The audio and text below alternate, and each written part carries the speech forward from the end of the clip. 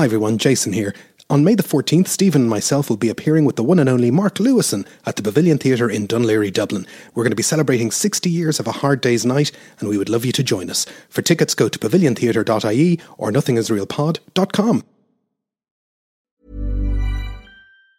Planning for your next trip? Elevate your travel style with Quince. Quince has all the jet-setting essentials you'll want for your next getaway, like European linen, premium luggage options, buttery soft Italian leather bags, and so much more. And it's all priced at 50 to 80% less than similar brands. Plus, Quince only works with factories that use safe and ethical manufacturing practices. Pack your bags with high-quality essentials you'll be wearing for vacations to come with Quince. Go to quince.com/trip for free shipping and 365-day returns.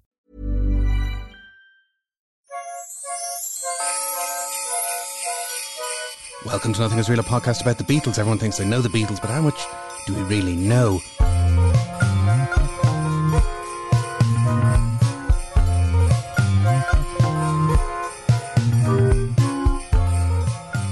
My name is Jason Carty. My name's Stephen Cockcroft.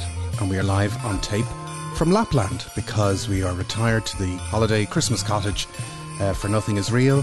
And throw another disappointment box on the fire. I think it's time to look at 2022 and see what happened. A good year to be a Beatles fan, Stephen?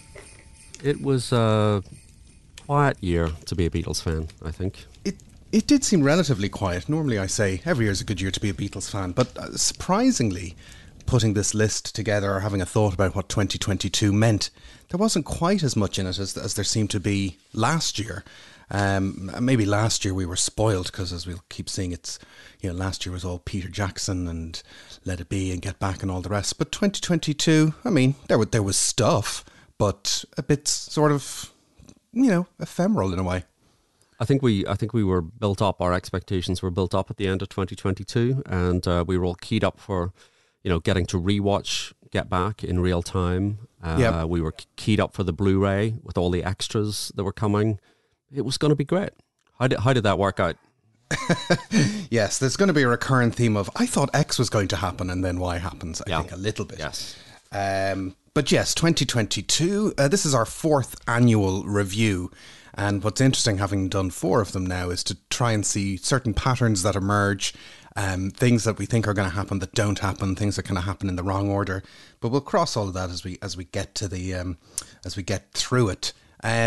Let's. You know, if we are looking at it, I mean, I think 2022, for me, January, we were still very much in the Get Back world. Me personally, I spent January rewatching Get Back on each individual day that the things happened, which is a different type of experience. And I think I'll do it again next January.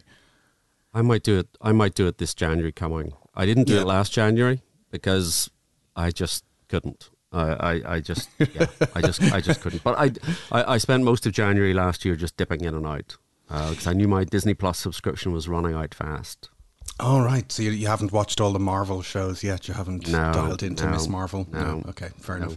Miss Marvel is Miss Marvel. Miss Marvel is a thing. I would say She-Hulk is the dark horse. She-Hulk's a great show. Anyway, this isn't the Marvel review. But January was still very, even though I was kind of watching it day by day, it was still very Get Back heavy. There was Get Back was in the air. Yes. And what was really striking, because I went back to check the date of this, was that it was right at the start of the year on the 6th of January that they announced the Blu-ray. And the Blu-ray was supposed to come out on the 28th of February. That was the original plan, the original date. And this so begins the ballad of the disappointing Get Back Blu-ray. Yes, it was a shambles, I think, is the word I would use. You know, it was coming, it wasn't coming. There was a campaign, a grassroots campaign, led by other podcasts to get extras, as if Disney were going to listen to any Beatles podcast. But it was very strange. Well, anyone who was listening would have noticed that even Peter Jackson couldn't get what he wanted. Even Peter Jackson was saying, hey, people should write to Disney. Hey, I've got loads more hours of this stuff. And in retrospect, I think we were all kind of swept along going, this is great fun and all the rest. But in retrospect, it's like, oh, here's an Oscar-winning director who is telling people, oh, you know what? The only way this is going to happen is if some kind of external force, i.e. the fans shakes it up. And Peter Jackson is someone who's very responsive to fans. He kind of knows this notion of, you know, I don't particularly like the Lord of the Rings or the Hobbit films, but they're very much, you know, he knows what fans want, gives them extras, you know, plugs things in, and he's not getting it done. And he's kind of saying, you guys are going to have to fight for this yourselves, which is an odd thing. It was very odd, and it was never going to happen. Yeah. I think what annoyed me is that there is so much extra stuff that is clearly available. You know, there was a review recently by Greil Marcus of the original Get Back, of Jackson's Get Back, and he said this is just full of little tasters and that things that could have been. So you get parts of songs, you get you know, George singing "Mama, You've Been on My Mind," and then it just cuts away from that. And it was giving you a little window into what was available. And as I was watching it originally in December, I was absolutely 100% sure there were going to be extras. One, because you could see where the extras would come from, and two, because, as you say, it was Peter Jackson, who is, you know, Lord of the Extras. He is Lord of the Extras, yeah.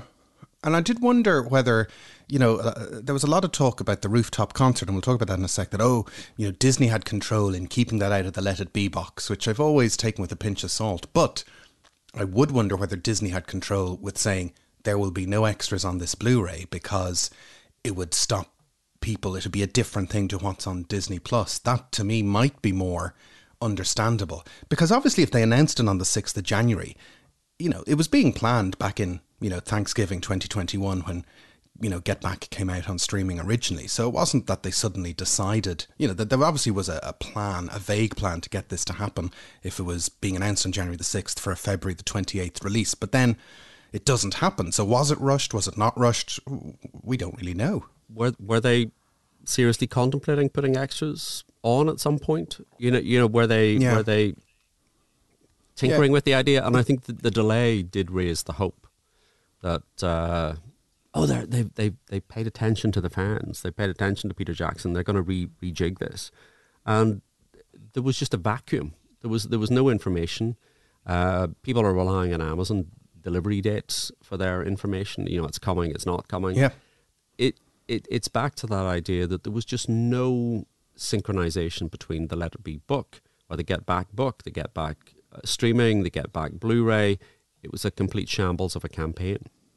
It certainly, I thought we were going to see, I first of all, I was surprised when it was announced in January. I was surprised that there was no extras on it. I really thought there was going to be a longer window of streaming exclusivity. And then, you know, maybe November this year for Christmas, they would say, okay, well, do you remember that thing a year ago and it's all died down? Here we go. We're bringing it back. Blu-rays, an extra 2 hours, blah, blah, blah. I'm no marketing expert, but that would have seemed to me to have been more sensible. I think it would have made more sense. As to whether or not a physical release would impact on streaming, I don't know. You know, you would buy the Blu-ray with extras. I would buy the Blu-ray with extras. Most people are just going to, oh, it's still on Disney Plus, I'll watch it again. I mean, I haven't bought the Blu-ray. I haven't bought a physical copy of this. In my local record store, it seems nailed to the shelves. I don't know what anyone else's experience was. Do you have it? I did buy it, and it's sitting downstairs beside the TV, still in the shrink wrap. But I will be watching it. I will be watching it in January. I do feel it's long enough away that I want to go back to it and have another look again. But it does add to this general, you know, defeat from the jaws of victory that tends to hang around this project where, you know, no matter how well it's going, something kind of goes wrong. And so that Blu-ray gets bumped into March, and then it gets bumped into July, and eventually it comes out during the summer. And by that point, when it does come out, there is no announcement about it, really. It seems to just sort of slink onto the shelves. And again, I would have thought a Christmas 2022 push would have been much more useful, but it's a weird thing. But then there's this other Get Back stuff that happens in January. So there's this announcement that there's going to be a 30th of January IMAX Live Peter Jackson event, which we had our good friend William Hinson attend and tell us what that was like. And then a rollout in theatres in February of just this rooftop gig. And then a surprise issue before all of that on the 28th of January of the rooftop gig itself. Again, on streaming, nothing physical.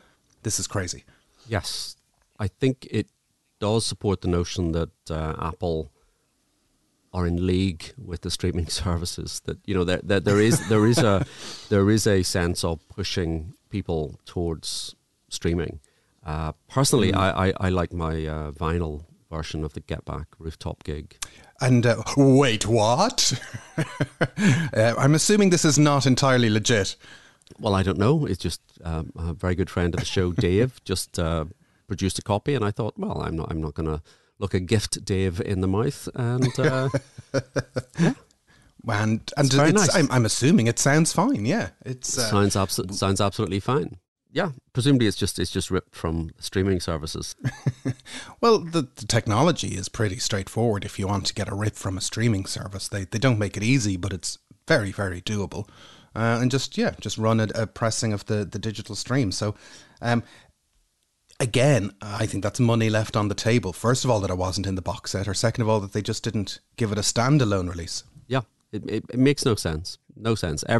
I think you said in one of the earlier shows, Let It Be is the project that's just cursed. And I think totally. The curse of Let It Be is still alive and well. And it does show that the rooftop gig was obviously mixed and ready to go. It was hanging around, and so it's not like they suddenly decided in December to do this as a quick job. So whether this was part of the general plan back in the start of 2021, we'll put out the rooftop gig in January, was strange. I didn't see the IMAX with Peter Jackson because it didn't come to town, but I did see it in when it had a regular run. You saw the rooftop gig in IMAX. I did. It didn't come to Dublin. Oh, it did come to Dublin. No, I saw it. I just said the 30th with Peter Jackson didn't come to Dublin. Oh, right. Yeah. No. Well, I didn't see that, but I did go to see it in Belfast. It's one of the Belfast is usually not on anybody's list to show any of these things, and but the IMAX did, and it was very good, and it was very impressive. And seeing them all, 40 feet high on the roof, excellent stuff. Yeah. And best of all, there was a little mini Nothing Is Real mingle in the foyer afterwards. Really? I didn't. I was wearing my Nothing Is Real hat, and still nobody talked to me. That's probably why nobody talked to me. I was going to say I did not wear a Nothing Is Real anything, and people came up and said hello and showered me with gifts. Really? Yeah. Gosh, your face is your ticket. This is. I feel. I'm living my best life, which is depressing. I have to admit now that I was wondering going into the thing, although William had kind of disavowed us of this, whether it would be any kind of different edit, but it's pretty much, aside from like a title card, and it has that that kind of recap from the thing. It's pretty much the rooftop gig as is. I was wondering would they get rid of the split screen or the Vox Pops and things. Yeah, I hope they would do but that, it didn't. But no. No. But still, sound-wise, it was great. Size-wise, it was great. And maybe they'll do it again sometime. I would also, I'm just putting this idea out into the ether, I would sign up for a whole 8-hour showing of the documentary in a cinema. Yeah. Or you could buy the Blu-ray. In a cinema, yeah. Like a day-long... I could buy the Blu-ray. Get Back Day, 31st January 2023, Get Back Day. That'd be a good idea, yeah, because there's a cinema down the road I could hire. That's a good idea, and I'll just bring my Blu-ray. I won't bring anybody. Just bring my Blu-ray and nothing else. So that's the Get Back of that's the aftermath of Get Back which kind of filled up the start of the year. That January, usually when nothing happens. It's the gift that keeps on not giving. Yes, but yeah, alarm bells should have rung when Peter Jackson was saying, I can't get this extra stuff out. You're going to have to fight for yourselves, Hunger Games style. For the rest of the year, we'll come back to the Beatles later on, but we might look at the individual members themselves. Ringo, ticking over, doing his Ringo stuff. Yeah, go Ringo. EPs, that's the thing. Yeah. So he put out EP3 in September. This was kind of trailed by a single and a video called World Go Round, which was full of studio hijinks. And then a second video, which is quite nice, called Everyone and Everything. Have you seen that video? I have. It's very good. It's really pleasant, and he's playing his drums, and he's on the beach, and it's a proper video. He's having a good time. He's living his best life. Well, he's settled into this. Like Ringo turned 82 this year on the 7th of the 7th, of course. Peace and love at whatever time of day we're supposed to do that. And he's celebrated his birthday quite publicly, and he's putting out these EPs, and he's messing around in his home studio, and he's doing his artworks. If I could raise one eyebrow when I'm talking about Ringo's artworks, I would raise one eyebrow. I mean, it's all a bit Microsoft Paint, but he's doing it. He's spreading good vibes, and he seems to be enjoying himself. He's kind of submitted to realizing who he is, what he's doing, what he's capable of. He's not trying to get an album into the top 10. He's not releasing multiple coloured vinyl versions of his records. He's just Ringoing. He's just Ringoing. And I think that's right. I think he's settled into that role. He's an elder statesman. He tours his band. He does his EPs. I think it's a good thing that he's doing, putting out EPs rather than a full album. Yeah. The albums have been coming out in the 21st century. I think I'm right in saying he's had more new material released than Paul, but and there are always great songs on those records, but they just tend to be, there's some mediocre songs and a couple of not great songs on the albums, and the good songs get lost. Here, he's just putting out the good stuff, I think. And it's cute. I see it as something that's kind of symptomatic of the fact that in the 21st century, it's very cheap to make a record. It's very cheap to make a video. It's very cheap to put it in front of people. And if you look at it that way, he's doing it all in house, and he's getting it out there. He's actually benefiting from internet distribution and the lowered cost. It's not like the record company are going to say, here's 750 grand for a single. No, he's doing a lot of it off his own back, really. He seems to have come to terms or got to grips with the technology, and he's using the technology, and I think fair play. And as you say, he doesn't have the ambition to get a number one album, to get a number one single, to have the highest. He doesn't want to headline Glastonbury. But I think he knows that he's 82, and it's very rare for an octogenarian to get to the top of the charts unless you're Dylan or McCartney, really, is where we're at this stage. To do that, you've got to have the money, you've got to have the record company behind you, but most of all, you've got to have the ambition, and I don't think he does. No. He does have the ambition to tour. He went back on the road, which was cancelled not once but twice by COVID, which is a bit... It's a worry. I suppose it's a sign of the times. It's a worry. The question is whether Ringo will ever hit the road again. I would love to see Ringo one more time. But, we had William on, he talked about the show. I'm not sure, well, I am sure this is not the best iteration of the All-Star Band. I'm definitely sure it's not the best iteration of the All-Star Band. But I would still like to see Ringo one more time. I would like to see Ringo one more time. I don't know whether he will, if he does tour, my hunch is it's going to remain North America. It's not going to be far from Ringo's house. I know he's got houses on this side of the Atlantic, but I don't know if he really works very well when he's not in a warm climate anymore. I don't think there's any prospect of him touring the UK. Yeah, I'd agree. You'd have to go to, he sometimes tours mainland Europe, but I think probably that's not going to happen again. And it's quite a small scale venture. William was... I want to say William was underwhelmed, but I think he was a bit taken aback comparing it with the McCartney gig he'd seen the year before in terms of production values. And Ringo's sweatpants, I think, became a feature of that episode. But as you say, he's 82. He's 82. Our expectations, I guess, should be modified by that. The other thing I've been reading a lot about this year is the economics of touring. And the reality is that in the post-COVID touring world, costs have escalated. The space or the time or the bookings have kind of disappeared. I read a fascinating article about how they managed the Cure have recently finished a 42-date European tour, and how the promoters had to essentially put together 6 tours 18 months ago because they didn't know what the lie of the land was, and the knock-on effects of you're booking hotels, you're booking vans, you're booking drivers. And it's very hard if you're someone like Ringo, who I'm going to guess is touring at a push maximum 2,500 seater theatres. To get the economics of that, particularly when economically you're used to living in a big mansion in California. And I mean that in a nice way. You're like, why would I bother when I could, I can jot around North America with some buddies, but really, to actually make the other stuff, unless he's willing to underwrite it himself, which I don't think he would be. So I'd agree with you. I don't think Ringo is going to come over here. There was one other release from Ringo towards the end of the year, which was a live Record Store Day Yes, album. Help From My Friends. That was a song that's listed on the back of the album, and I'm like, that's not what it's called. That's not what it's called. That was the first thing I thought when I looked at the back. That's what is this? What is this song? Is this a new song? Is this? Must be a new song. It sounds like a song, but it's not. It can't be because it's not listed as that song. That's not what it's called. No, that's not what it's called.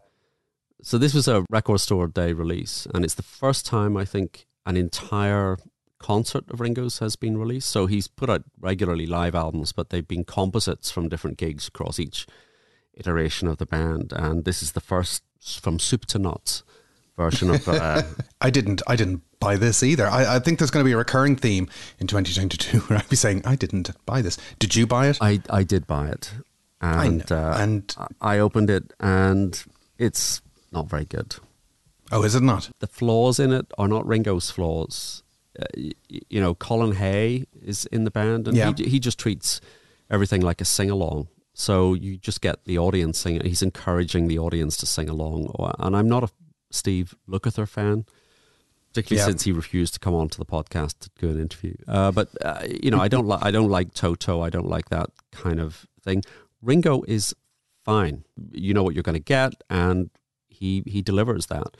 But spread across 4 sides of, I can't even remember whether it's 4 sides or it might be 3 sides and 1 side like an etching or something. I think it was released maybe as a Blu-ray or a DVD, and probably in retrospect I'd have been better paying 20 quid for that than the vinyl. I mean, it's not like Ringo gigs are like jazz gigs or King Crimson gigs where you're like, oh yeah, you have to hear the 4th of May version of Octopus's Garden. No. that one's wild. It's a gig I think it's a gig I would have enjoyed if I'd been at it, Yes. And apparently over the Christmas, in a few days' time, there's going to be a Ringo gig on Sky Arts. I think it's on the 28th or something of December. So that's nice. Something to look forward to. One of these 2010-ish, 2015-ish gigs where he's doing an all-star gig. So that's... Okay. I'll set my VCR for that. Yeah, we'll do that, yeah. Your Betamax. They're kind of the main headlines of Ringo's 2022, pretty much. Yeah, touring cancelled and COVID. That's not much to look back on for Ringo. Poor Ringo. Let's move on to Paul McCartney, which I'm kind of looking at this as a relatively quiet year. I've looked at what I wrote down at the end of 2021, which was 3 books, 1 album remixed, 1 album remastered, spoken word appearances, 6-part TV series, British Library exhibition. So we're coming off the back of lyrics. 2021 was full on. Yep. 2022, relatively quiet for Paul. There was, I think we said... And when I say we, I mean you, said in the 2021 review, I don't think Paul will play live again. Yes. And he did play live again. So the tour was kind of the first big 2022 thing that he did, I suppose. Yeah, he did play live again, mostly. Mostly. Yes. Well, yes, we might talk about that in a second. Again, our good friend William was at the Paul tour and talked to us about it. And it sounds like the usual crash bang wallop Paul McCartney tour. These were his first gigs since pre-pandemic times. And it was, although the tour was renamed Paul McCartney's Got Back. See what he did there? Yeah. It's business as usual. There's fireworks during Live and Let Die. There's 1 or 2 new songs that nobody's filming on their phones. There's a ton of Beatles stuff, and it's a very profitable tour from what I've read. His return per venue is about 4 million ish, I think, once he plays those out. If you look at all the kind of the top tours of the last 10 years, Paul is in the top 15 or thereabouts, but his ratio of gigs to money, you know, you have someone like Ed Sheeran at the top with 700 million or something ridiculous, but he's played about 500 gigs, whereas Paul is raking in about 120 million from about 14 odd gigs. So he's got the economics of this absolutely right. But yeah, there's no big surprises on this tour. A 6-week jaunt through North America. Yeah, so I suppose the only new thing is the duet with John Lennon. Yes. That was the only... Yes.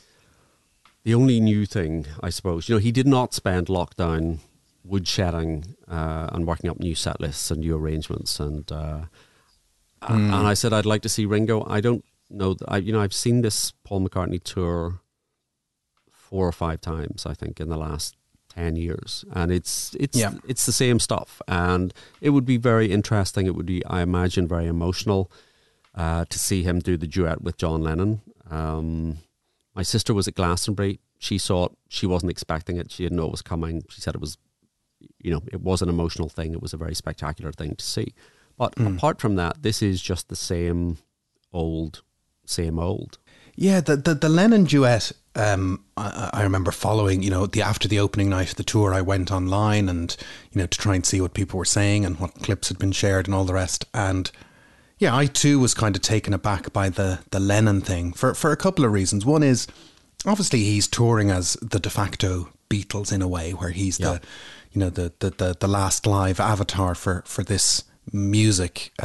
Ringo says, "I'm over here, guys," but I'm like, no, Paul is. But so that's kind of his role. And, although there's general talk amongst fans of, I wish he would do less Beatles stuff, or I wish he'd play Ram live, blah, blah, blah, blah. I get it. I get it. I understand why he does it. But to do something with John live, it's... first of all, I was kind of just shocked by it, because you forget that, John is essentially the same age as Paul. John should be around. It suddenly makes the gap between John being here and Paul being here immense. It seems huge. Do you know what I mean? Yeah, I do. I think that was my reaction as well. You suddenly thought that should be an 80-year-old John Lennon coming on at Glastonbury as a surprise guest. That should be John Lennon. That shouldn't be. Yeah. And there was something very poignant to see the 80-year-old Paul singing with the young, whatever age he was, 29, 30, John Lennon. And yeah, it was very poignant. And I think that would pack the emotional punch when you first saw it, I think. I think so too. And it's so... I think he's allowed to do it. I don't think it's cheesy or inappropriate. I think it's very well done. It's very striking. But again, as someone who's of an age where I was a Beatles fan. I was never a Beatles fan when John was alive, just because of my age. And to actually just be reminded once again of what was lost or what they had. I do take Paul at face value when he says, this was my friend, this was my life. I know I've called Paul before the great compartmentalizer. I can't really imagine how he delivers something like that in front of so many people, and for it to come across as sincere and genuine and very, very striking. Yeah, I think it's different from the way he pays tribute to George with his rendition of something, or it's different from Here Today. I think he's been doing that for such a long time. I saw him do that 20 years ago. And he's just doing exactly the same thing. But this was a new twist on that, and I think it was much more impactful. I think the something and Here Today had lost any resonance. He tears up every time he does that, and I can't help but be cynical about that. But this was much more impactful, I think.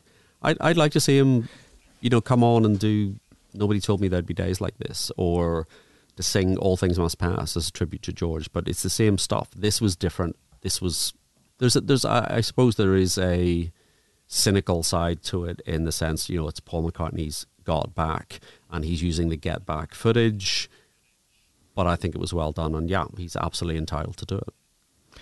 I think it's well done, and it also works because Get Back itself, irrespective of the Blu-ray release, it was just so good that to ride that wave and to say I'm still the same guy, fair enough. Who else is going to do it?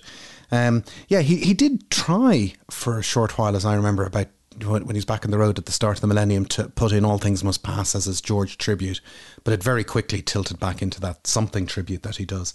Now you mentioned it there, he plays Glastonbury, so he does the 6 weeks in North America, and then he plays one gig outside of North America, which is, well, 2 gigs essentially. One is headlining the Glastonbury Festival on the Saturday night, and then a warm-up gig in the Cheese and Grain in Frome, in Somerset. Now, I've been to Frome. Have you ever been to Frome, Stephen? I couldn't point to it on the map. Frome is, I guess it's about 20 minutes away from the Glastonbury site itself, but it's a fun little village. It's got a great record store called Raves from the Graves. Maybe they're listening, I doubt it. But it has a train that connects to London as well, but it has an odd kind of rock and roll vibe in Frome. I know that Huey from the Fun Loving Criminals lives there. He's very rock and roll. He's very rock and roll. But he's very rock and roll. But it has this pub which regularly hosts gigs, so it's not uncommon for bands to do warm-ups or to do a random gig in Frome. But it like from the outside, it seems like a small village of about 7,000 people, but it has this rock and roll thing, maybe because of proximity. There's lots of funky ley line stuff that happens in Glastonbury. So there's the town of Frome, there's the town of Glastonbury itself. It's a fun part of the world. So what you're saying is we missed a trick. You knew that it was likely that Paul was going to be there, and you didn't say, let's get the Nothing Is Real camper van and head to Frome. And no, I didn't head to Frome. I think I was probably still surprised that he did the Frome gig, but he did it. He did. Is that a phrase?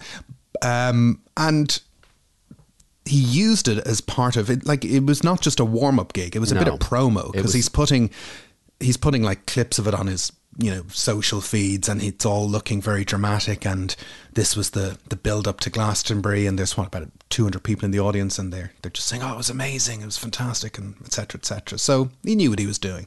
He knew what he was doing. What I would say is he should have done it the week before and given himself a week to recover. Well, let's talk about the Glastonbury gig itself. So he's headlining on the Saturday night, and for people who don't live in the UK and Ireland, Glastonbury is it's a big festival, but what's important to remember is that it goes out on the BBC across the whole weekend, and it's on, they're live, regular channels, and there's loads of stuff going on where you can press an interactive button and get live streams online from various stages, and, there's a compilation show every night, but, the BBC channels are all about putting on the gigs live as they happen from the site. And so it's the same for Paul, isn't it? It's live as it happens? Well, the night that Paul was playing Glastonbury, and I mentioned that my sister Alison was there, I was in London getting COVID and watching the Rolling Stones in Hyde Park, which is the same day.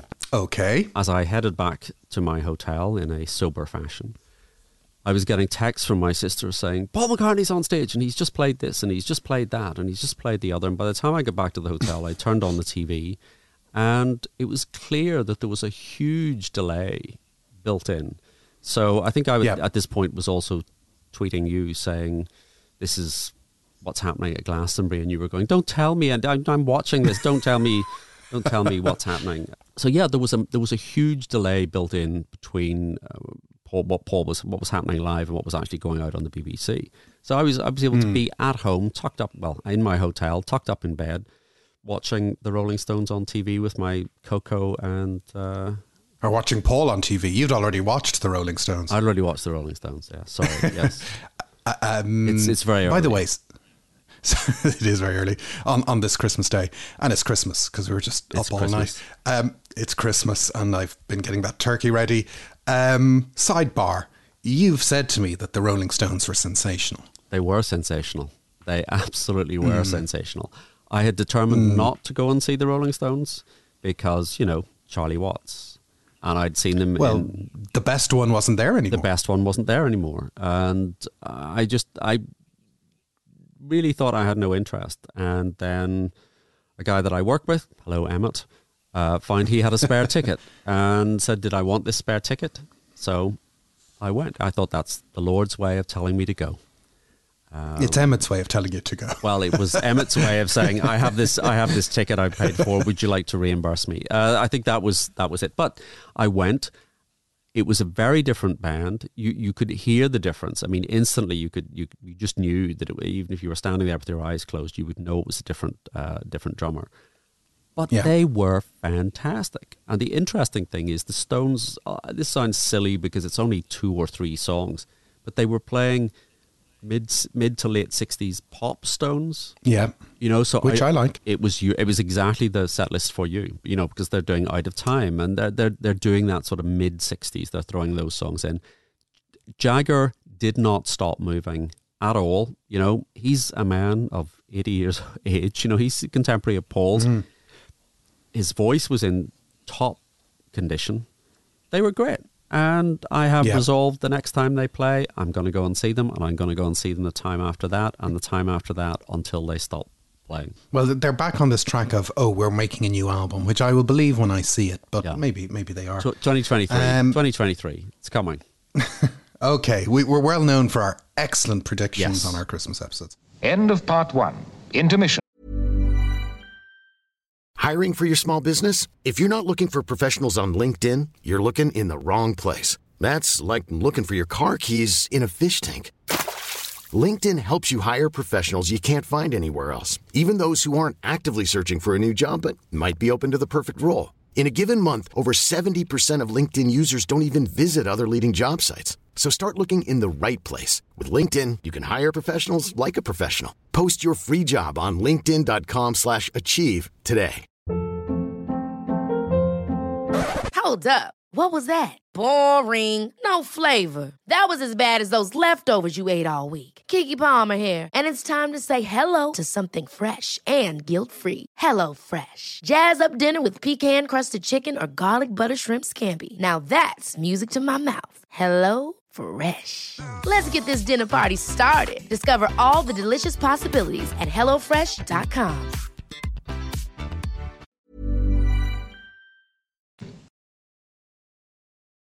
End of intermission. Part 2. But getting back to McCartney at Glastonbury, yes, there was about a 50-minute lag between what was happening on stage and what was appearing on the BBC.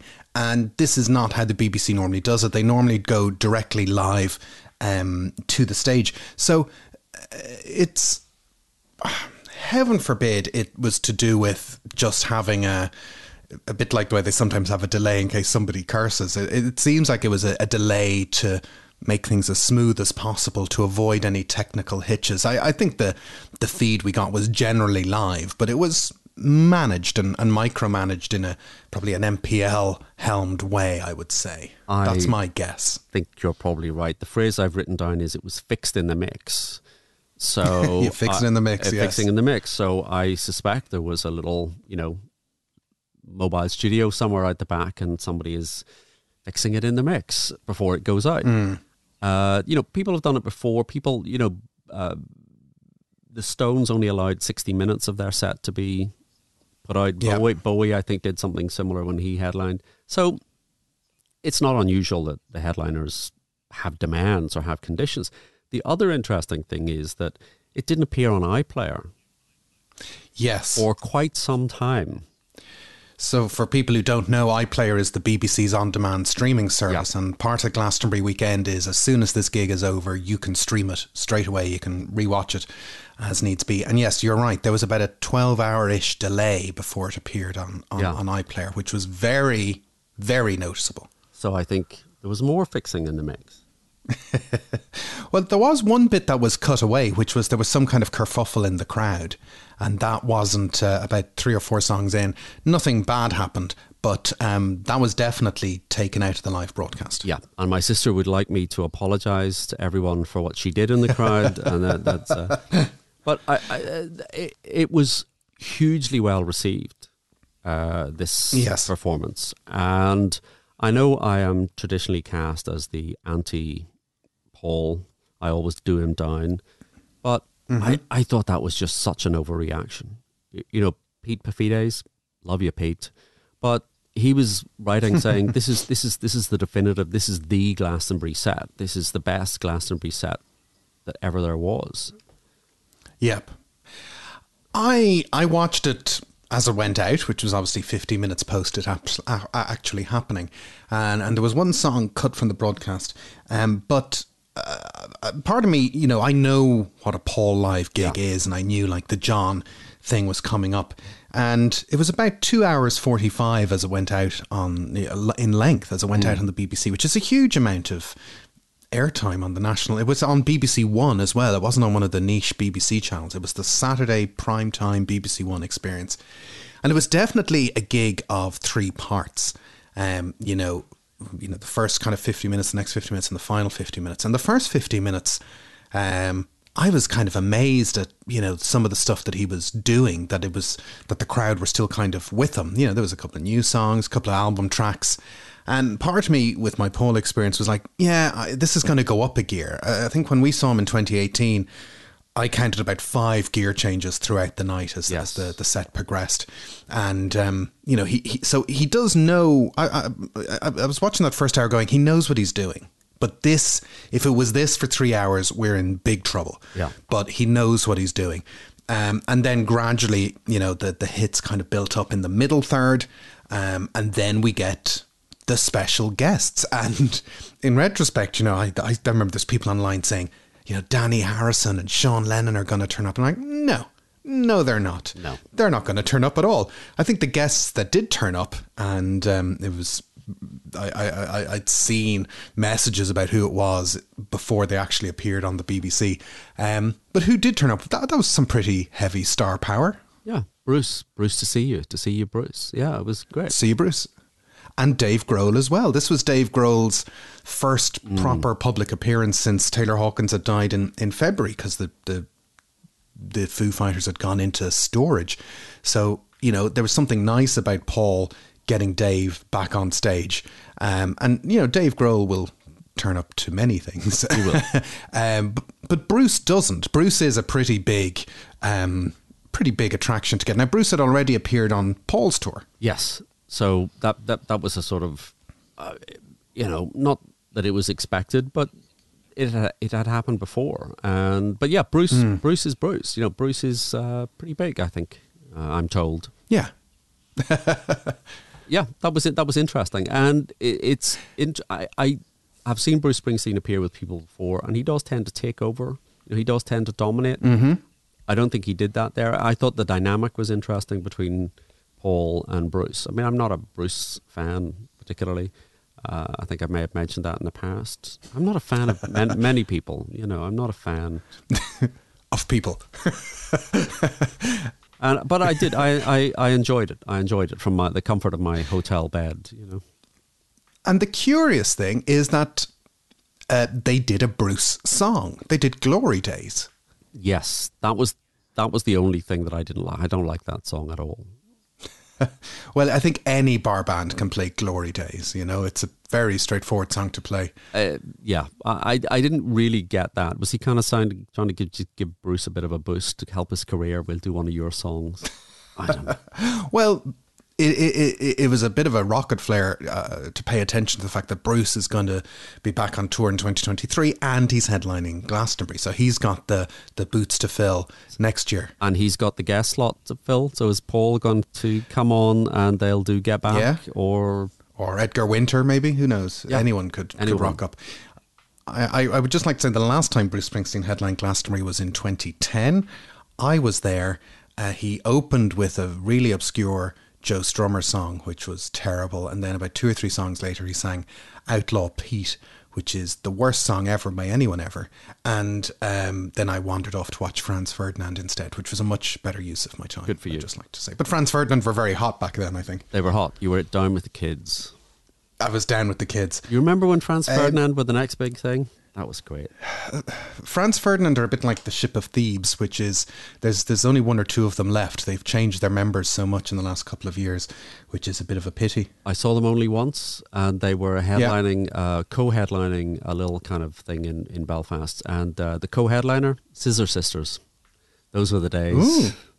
Man, I can't believe we're getting nostalgic for, what is it, the late noughties. At one point during the Glastonbury gig, and you know, just to, you know, he did pull it off. He did get a lot of you know, great claim and appraise. I did think, you know, as a seasoned Glastonbury watcher, there was no Paul McCartney album for people to go into the shops and buy or to download or stream. There's no, you know, Jeff Lynne did the Legends slot about 5 years ago, and the following week he went to number one. You know, Dolly Parton got an album into the charts off the back of Glastonbury. So it wasn't like pure McCartney was rebundled or reissued and entered into the top 10, which I think was a missed trick.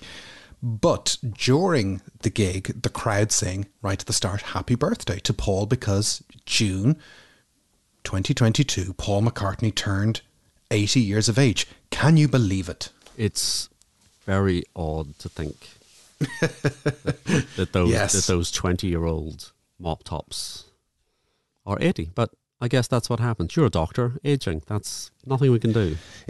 It does happen, and I've been doing some reorganisation, and I picked up an old copy of Mojo, and it was to do with Bob Dylan's late career, you know, renaissance, and it was the time of Modern Times was coming out, and they were like, oh, you know, since Time Out of Mind, everything's great, and the last line of the article is, Bob Dylan is 65. And I'm like, yeah, he is 65, but now he's not 65. He's much, much older. And here we are at 80. It's uncharted territory for all of these octogenarians doing their thing.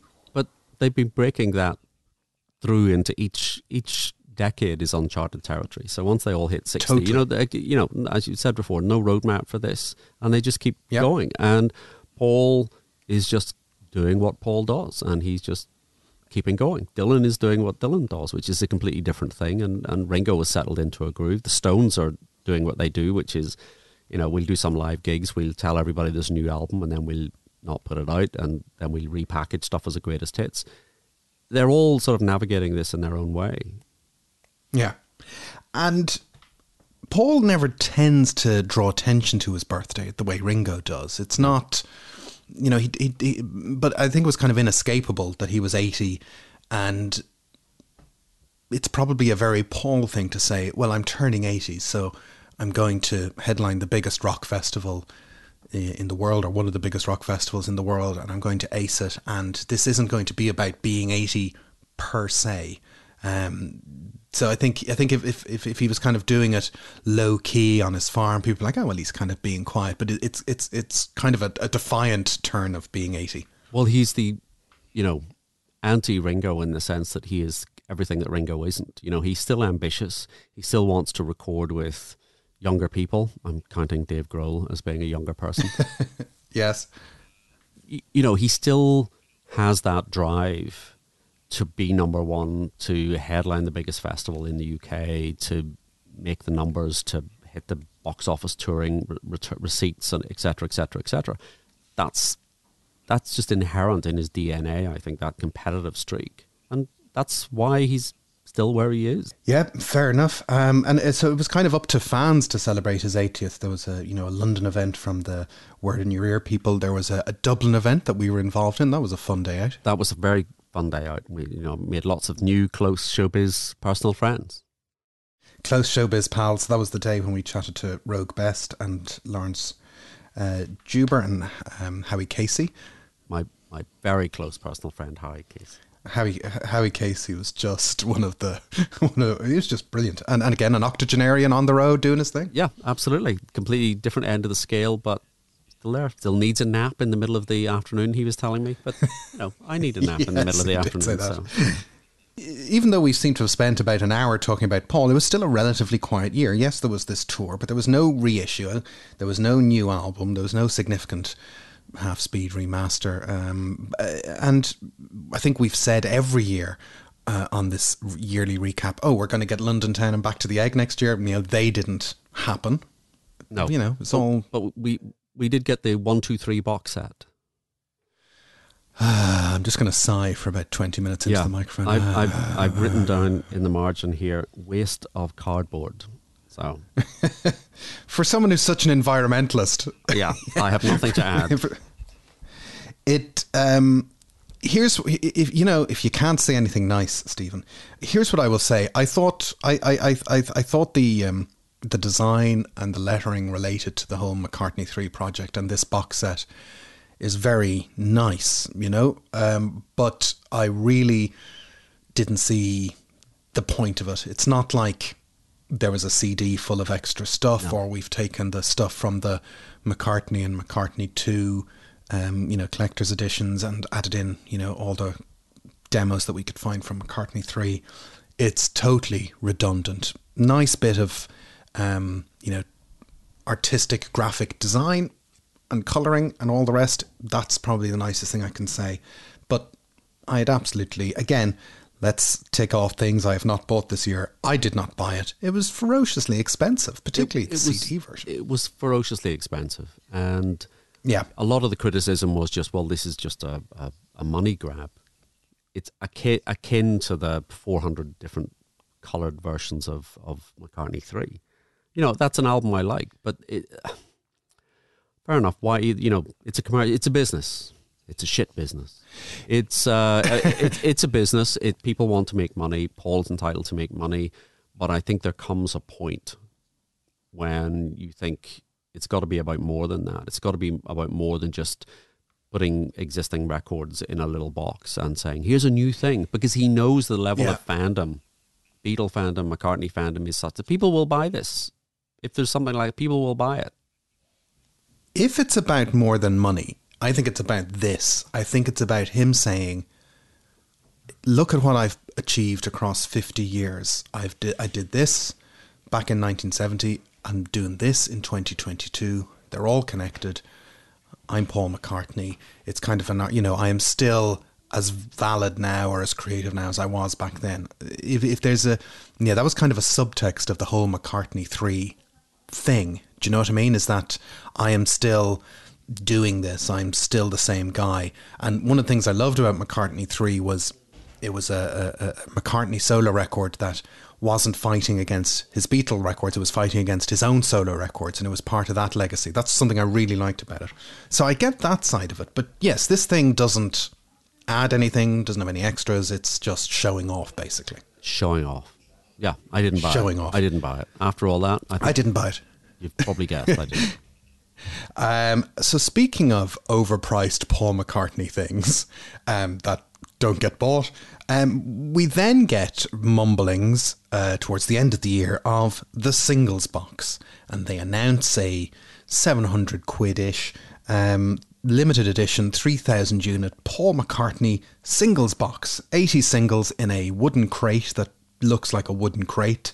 And yours for, depending on which part of the world you are, let's just say you won't get any change out of 700 euros, dollars, pounds. I didn't buy it. I didn't buy it. And is it a nice thing? I've watched an unboxing video. I have done that. I think if I had bought it, I wouldn't have bothered unboxing it. I think I would just have kept it in the packaging and kept it for a year or two and then sold it. It was, it was 600 quid plus about 60 or 70 quid shipping. So the shipping was ludicrous as well. But within hours of it being on the market, it was listed on eBay for £1,900. Yeah. So and I don't know. It's a it's a nice thing to have. Fair enough. I'm a man for a nice crate. You know that. Yeah, absolutely, I know that.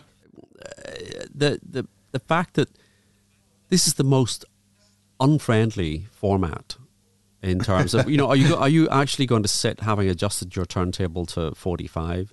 Are you going to just sit and play these singles back and forth? I don't think anybody is going to do that. Yeah, I've never seen the appeal of 7-inch box sets myself for exactly that reason.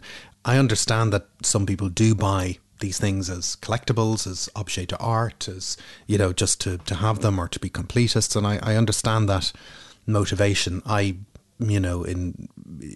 kind of, for reasons of space, money, cost, time, if I'm buying a thing, I want to know that I'm going to listen to it, or I'm going to pull it off the shelves in the future. And this kind of thing, the practicalities of it don't really add up.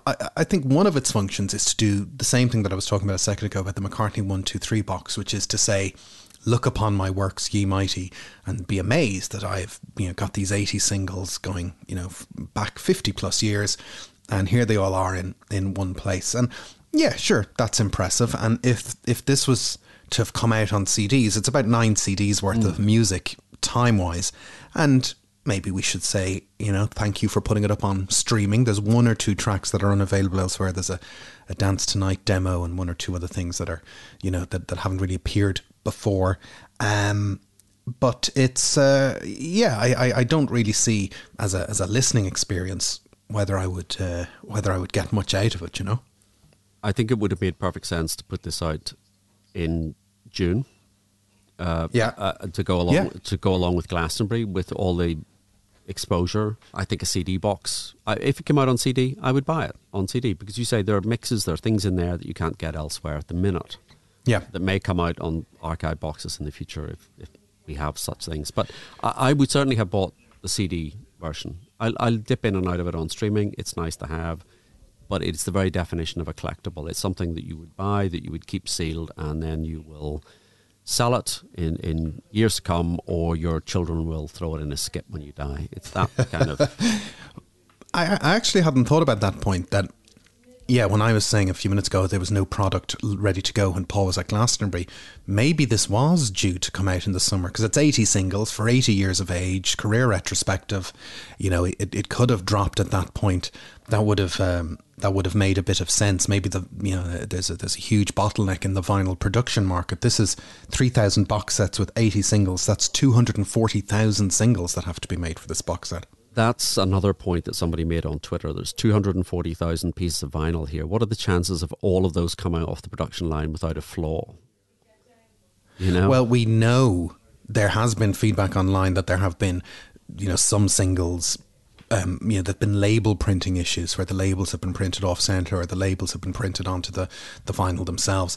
I think if you're making 240,000 of something, they are not all going to be perfect, and that's just, I'm sure they'll figure out how to replace the things that need to replace. Each box came with a bonus random test pressing as well. There was an 81st record in the box, so you didn't know what you were going to get. But when I saw this box, I thought, well, this is a product of in-house archiving. When you kind of see this type of thing, to say, well, here's 80 singles, and each single cover has been chosen from one of the myriad of single releases around the world, and these aren't exactly 80 singles. Some of them are representative, some of them are digital singles from later years. We've sometimes had to choose a specific B-side, and it sort of annoyed me as well that it said 80 singles, 159 tracks. I'm like, could you not just make it 160 tracks? It was Party that didn't have a B-side, by the way, fact fans. But this kind of thing is kind of generated by archivists who says, well, look, I've got a database of every single sleeve in every country and everything around the world and every B-side. How do we take this information and kind of parse it into a thing? That's kind of what it says to me. Yeah, and I think I think you may be right. I think this may have been scheduled for earlier in the year. It's an 80th birthday present to himself, basically. Yeah. But I saw he gave a copy to Denny Lane. Denny Lane posted up. Oh, really? He posted up on Facebook a little picture, just saying, thanks, Paul, XX, Denny. And that prompted the question. I think people can write in, send a stamped undressed elephant to the Jim Keltner fan club. How many box sets would Paul, out of the 3,000, would Paul have had to set aside to give a copy to every person who was in Wings? That's about 1,000 of the 3,000. So, the boxes are individually numbered. There's a very charming official video on Paul's website about the company that made the boxes and how each one is individually numbered. I wonder what number Denny got. I'd say 2992 is probably what he got. I don't think it's like the White Albums where they got 1, 2, 3, 4, 5, 6, 7 for all the members of Wings that are still on the trot. I don't think so. I should have looked that up, but I just thought it was interesting that he was giving Denny Lane a box set, a Christmas box. I'm sure there is an MPL staff list where these things just get sent out to a certain group of people whenever they get released, and there's a little card from Paul. You think Paul didn't do this himself? That's very I'm sure Paul did. At most, Paul was sat at a monthly MPL meeting, which was like, and we're going to send one of these to the regular list. Yes, we'll send one of these to people on the regular list. Thanks very much. Yeah, I'm looking at looking at a picture. It comes with a compliment slip from MPL. Can you make out the number? No, it just said Paul asked me to send you this, which he thought you might enjoy, with love.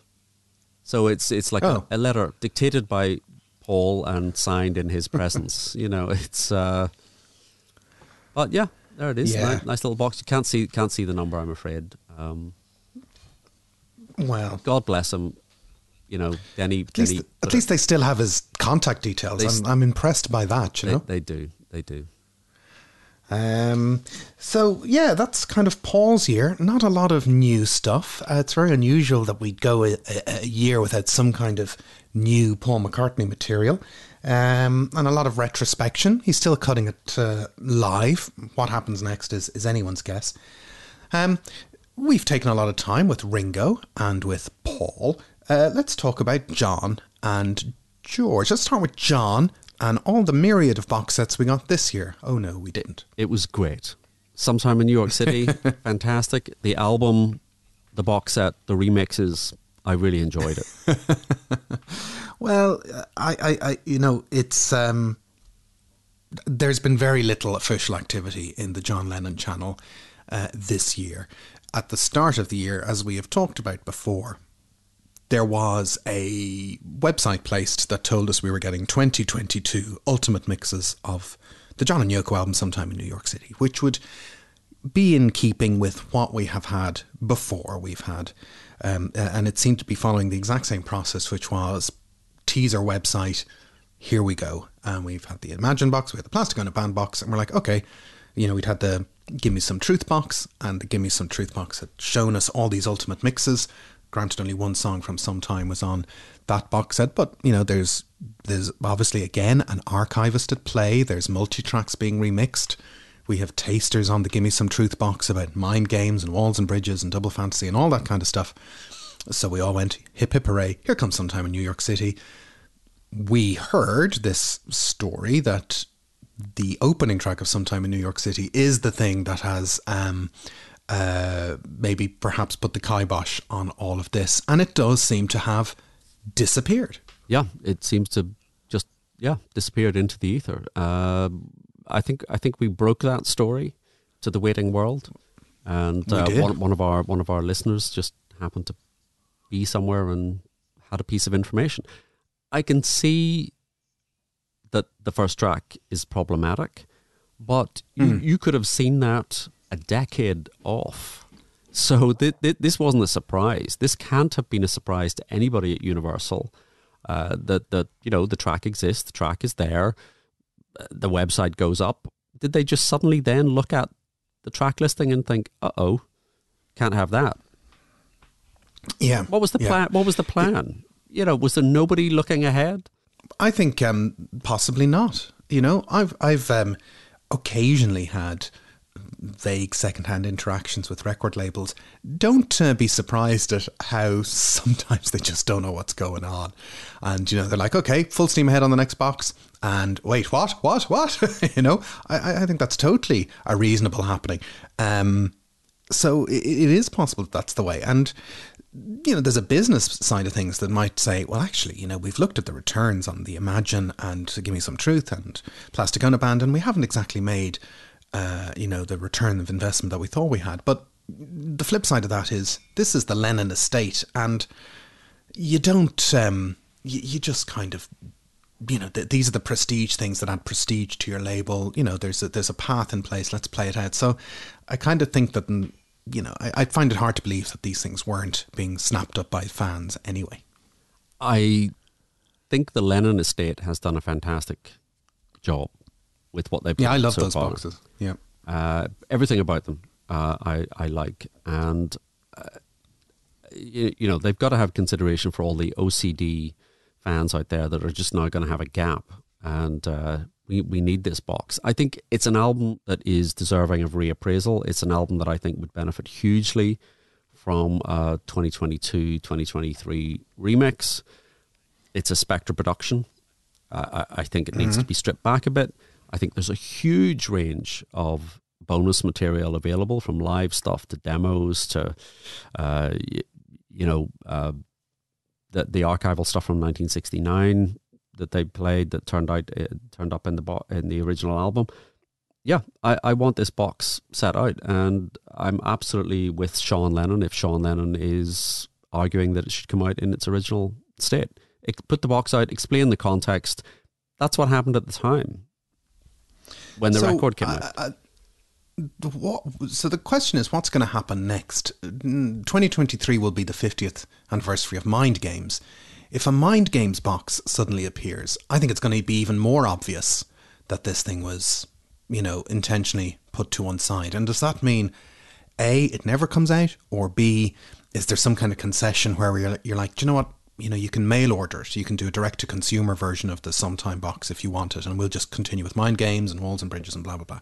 Is that a potential route, I wonder? Well, I don't know if Sean Lennon has the ability to take this somewhere else.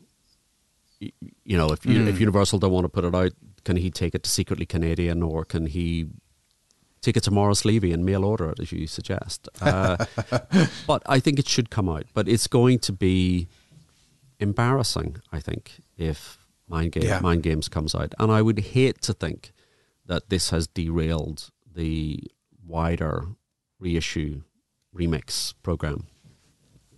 I agree with that completely, and I'd welcome a Mind Games reissue. I'd welcome all of these reissues. But if Mind Games appears, then it really, really highlights that, yes, something happened here. And we know something happened here. There was a website and then there wasn't. So something happened. Yeah. So apart from that, there's not really any other major John information, I would say, for 2022, is there? No, don't think so. No. So let's go to George, and that's also very, very, very quiet. After a very busy 2021, and John's 2021 was busy, George, there's really been nothing. No Bangladesh, and maybe that's to do with rights, or maybe it's to do with, it's a various artists project. But yeah, there's no big George thing. There was wasn't there George marijuana sanctioned things that came out, but there's nothing of note, really, is there? Well, there were three big things. I have a list of three. Well, there's Olivia's things, but go on. What's on your list? So we have Olivia's book of poetry about George, which and she's been doing the various literary festivals, and people have been reporting back. Oh, I was sitting 10 feet away from Olivia Harrison, and she was talking about this, that, or the other. I don't know. Is that one of the other things you haven't bought? I have not bought that either. Tick. I have not bought it, but I did order it from Genesis, and lovely people at Genesis, and lovely people hasn't arrived, so not out yet. So the special has your postman been regaling you with Olivia Harrison poetry by any chance? Yes. Well, no. It's it's a worry. The other thing was George related. Paddy Boyd released a book. I did buy that book, and it's a very interesting book, because not only does it sort of have lots of photographs of Paddy Boyd, which is always interesting. He said it in a sexist way, but it also has photographs that she took, and it also has photographs of memorabilia and letters and things, some of which I'd never seen before, including a very funny letter from John Lennon that he sent. So it's interesting from that point of view. And the last photograph in the book, friend of the show, Chris Floyd, photographer, excellent photograph taken of Paddy Boyd, more recently. But the big news story, which has just broken in the last few weeks, is Olivia Harrison has applied for planning permission to build a yoga studio in Friar Park. Well, wait a sec. Stop the presses. I take it all back. 2023 has been some year. This was a major story in the Daily Mail on the 16th of December, all those weeks ago. And what are the plans for the yoga studio? Is it out of keeping? Are there people complaining about this? Is Friar Park not big enough to contain its own internal yoga studio? There's not enough room to do yoga in Friar Park. It's very modern, contemporary style, glass walls, but it also has an outside patio space for doing exercises in the open air. an entire 2-page spread in the Daily Mail off the back of a planning application. Okay. I ask you. I do wonder sometimes, in 20, 30, 40, 50 years, what will become of Friar Park, It'd be lovely to think it might be bequeathed to the state or become a national trust building or something like that. George Harrison is never going to bequeath it to the taxman. He's going to allow it to sell Friar Park and pay off the national debt. That's the... I know, it's like, you'd love to have a rummage around Friar Park, wouldn't you? I would like Olivia just to say, I really like your podcast, and in return, I'm going to give you a little grace and favour cottage in the grounds of Friar Park that you can come to and stay in anytime you like. That's my... That's the Acast plus tier. That is. I don't even need access to the yoga studio. No, you're flexible enough. I am. So yes, a quiet George year, which brings us back to the Beatles en masse, because once we get to the end of the year, having had a get back January, we get to the Revolver end of year thing, which we discussed this on a separate episode, but for those who haven't tuned in, I think the general thing is it's a mid-tier reissue. It's a mid-tier reissue. Our advice is stream it. Our advice is stream it or wait for one of those. There was recently an offer where it was down to 60 quid, 65 odd quid. Seems reasonable price. Yeah, I think it's definitely worth 60 quid. But, I think generally we're not... I like Giles's remixes. I wasn't a huge fan of these remixes, particularly one or two tracks, and Your Bird Can Sing and Tomorrow Never Knows. But what do we know? Because it goes into the charts at number 2. These things have an audience ready. They intentionally come out at Christmas. I am sure there are many people up and down the land to say, I'll get you that for Christmas, or I know what that person likes. The Beatles are a sure bet as a present. It is what it is. It is. I think it's unfair to describe it as a number 2. Yeah, definitely. I see what you did there. But it doesn't have a physical surround disc. There is an Atmos mix up on streaming. I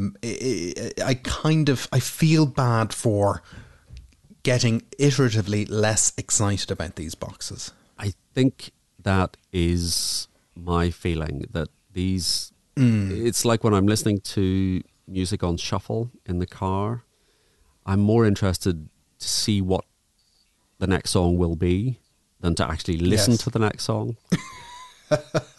I know exactly what you mean. So it's that kind of, it's that song, click, wonder what next song will be. And there's a familiarity, perhaps breeding contempt or something. I don't know what the appropriate phrase is, but it's just these things are being churned out and they're less and less interesting to me. I think it's more about, that's a nice box, I'll have that, but I'm not necessarily going to listen to it. And that's the problem. There was a nice thing towards the end of the year when Paul and Ringo were back in the same room, and that room was in Abbey Road, and it was for Mary McCartney's documentary If These Walls Could Sing, which is on Disney Plus, but apparently not in the UK and Ireland, but in the rest of the world for Christmas, which is a documentary about that famous building, not album, Abbey Road. Yeah, I haven't seen this, obviously, because it's not that somebody has just sent me a download of it or anything like that. It's not... hello.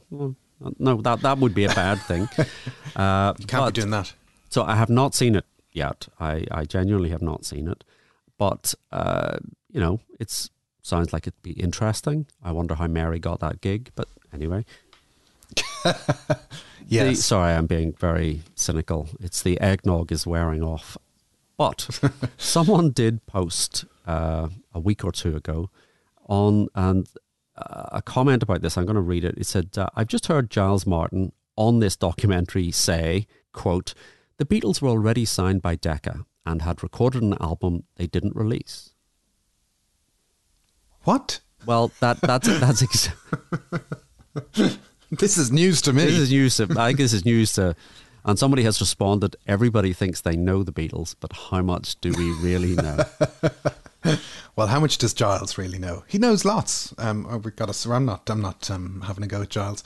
I think it'll be a very pleasant way to spend 100 odd minutes. Elton John and a few other, Noel Gallagher, a few other names are in there. And to be honest, the thing I thought about was, it's odd that something like this hasn't happened already. A big documentary, celeb-filled documentary about Abbey Road. It is. That's odd. It is surprising. In the back of my mind, I just sort of think, oh well, yeah, there must have been an Abbey Road documentary. I'm thinking of the George Martin documentary, but it is interesting. Apart from the Rockestra documentary, that's obviously the definitive. That's obviously the Abbey Road documentary. Yeah. And there's also been an Abbey Road book this year from David Hepworth. In other parallel Beatles news, there's in things that happened around the Beatles, I think Mark Lewison's Evolver 62 was a very good and interesting way to spend some time. It really was. I have to say, it was very nice to get invited to the press preview of that. Thank you, Mark. It's one of the few perks that we get from Nothing Israel. So it was excellent. I really did not know what to expect going into that. But it was brilliantly done. It was very engaging, very entertaining. And he was absolutely adamant. As a press preview, I'm going to do this 3 times in the Bloomsbury Theatre in London. And that's it. And that's it. And he's not doing it again. Hold on. He's not doing it again anywhere in the world except Belfast on the 25th of January. I like to think that's a nod to Nothing Israel. I'd like to think so too. Man, it would be great if our paths could cross again. It would be. It would be nice to see him. A very close showbiz friend, Mark Lewis. Close friend. Yeah. If Evolver 62 does spread, it's well worth seeing. I think sometimes I feel, and I don't mean this to sound jaded, maybe there's nothing new to find out about the Beatles. And then Mark comes along and he's like, ta-da! And you're like, Lewison, you've done it again. Yeah. And I think, this is a period that's covered by his book, by the first volume of the book. But yeah, it's presented in a way that's very engaging. And as you say, there's new information. And he makes this point in interviews that, he wants to go back and revise or everything he's ever written. There is something that new has emerged. It is quite, when he said that, I'm like, please don't rewrite the first book. No. I feel sorry for him that everyone's saying just write the second book. But yes, if on the off chance Evolver 62 spreads to other venues in 2003, definitely get there. Intermission.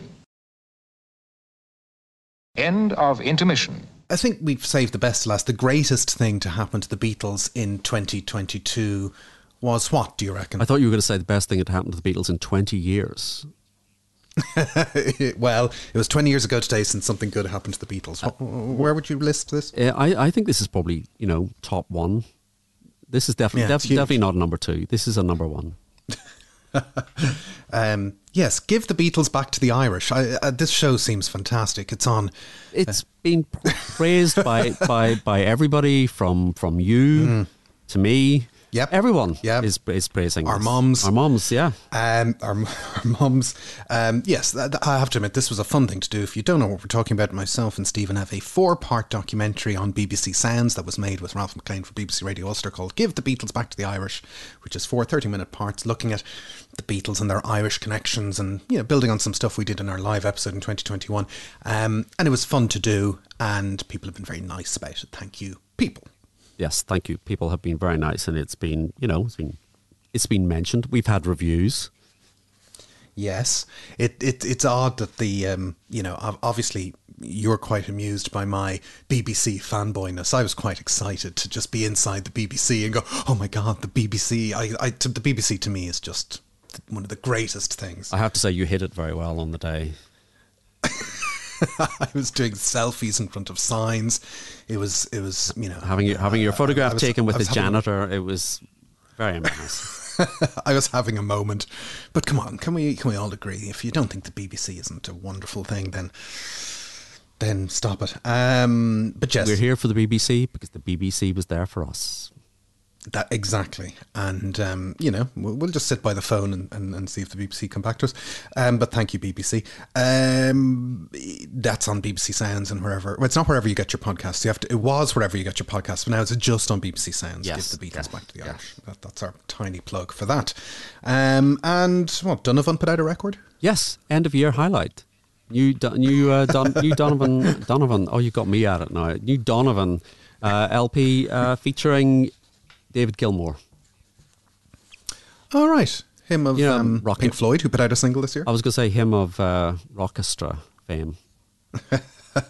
Yes, and he's playing Dublin next year, Donovan, which is nice. He's playing the Pavilion Theatre in Dunleary. Get your ticket. Should we go and see him and ask him to come on the podcast? I've messaged him several times, but he doesn't write, he doesn't ring, he doesn't respond. Before I'd ask him on the podcast, I'd ask him, have you ever heard our podcast? And then I'd ask him on the podcast, depending on what that answer was. I think that'd be that'd be a reasonable thing to do. When we do the yearly reviews, I normally spring this question on you, which is, what is the best thing you've heard in 2022, or what's been your album of the year, or what have you liked, etc., etc. Well, the best thing I've heard all year is obviously Give the Beatles Back to the Irish. I mean, that's a good point. Yeah, that's on my list too. Yeah. Second on the list? Second on the list, what have I listened to? There's a chap called Michael Rault, I think that's how you pronounce it, Rault.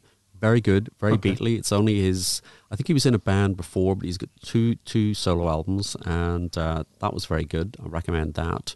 I don't know. My niece put together a very interesting playlist with Taylor Swift, Meghan Trainor, and Sigrid. So I'm gradually, turning into a 16-year-old girl. Well done. Yeah, and you saw Sigrid, didn't you, in a tiny venue? No. I thought you got to that. Oh no, I sent my niece and she was turned away for being underage. It was very, very. But she did then. But she did then get to see them see her in the 3 Arena. Okay, fair enough. And then best 2022 feels like we've gotten back into gigs. Any gig that is the Rolling Stones your gig of the year, or is there anything else? Definitely Rolling Stones. Really? Yeah. Wow. Yeah. Definitely Rolling Stones. I saw Roxy Music in the O2 in London. They were quite good, but I can't see them doing it again. I think that was probably a last throw of the dice.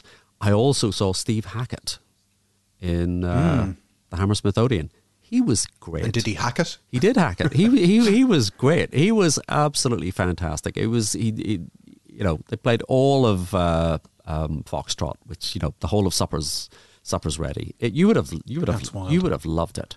But my top gig, Rolling Stones. My second gig, Elvis Costello at the Hammersmith Odeon, which was 2 days or 3 days before the Rolling Stones. I made a whole weekend of it. I had Costello, the Beach Boys, the Rolling Stones, COVID. What's not to love? That's pretty good. And any reissues or anything of note that you think is worth pointing? It's been aside from the 600 CD or 600 single box set from McCartney. Reissues, I don't know. I'm the Joni Mitchell remasters are very good. So that probably, but I have to say no. I can't think of anything off the top of my head in terms of reissues or box sets. The Blondie box set was excellent, because I sort of lost track of Blondie after the first couple of albums. But once you sort of get into Auto American and stuff like that, they'd sort of fallen off my radar. But sensational box set. And if you want to see how a box set should be done, that's a box set to go to. Did you get the vinyl or the CD? I got the CD. Yeah, I have it on my list because I kind of have very, very little Blondie, and it seems phenomenally well done. It seems really well done. It is very well done, and the book is very well done. Yeah, so that is probably, sorry Giles, my reissue of the year. Fair enough. Well, I'm glad you asked. I quite liked the Spoon album. I thought that was very good. I was hoping not. I was hoping we wouldn't go there. I just assumed you were going to say King Crimson, but there you go. Well, in terms of reissues, I would say the Robert Fripp Exposures box, which I'm still dipping in and out of, is fantastic. There's a Stephen Wilson reimagining of the Under Heavy Manners album, which is a brilliant, brilliant thing. It's about disc 17 or something with David Byrne and all the rest. So that is a good reissue.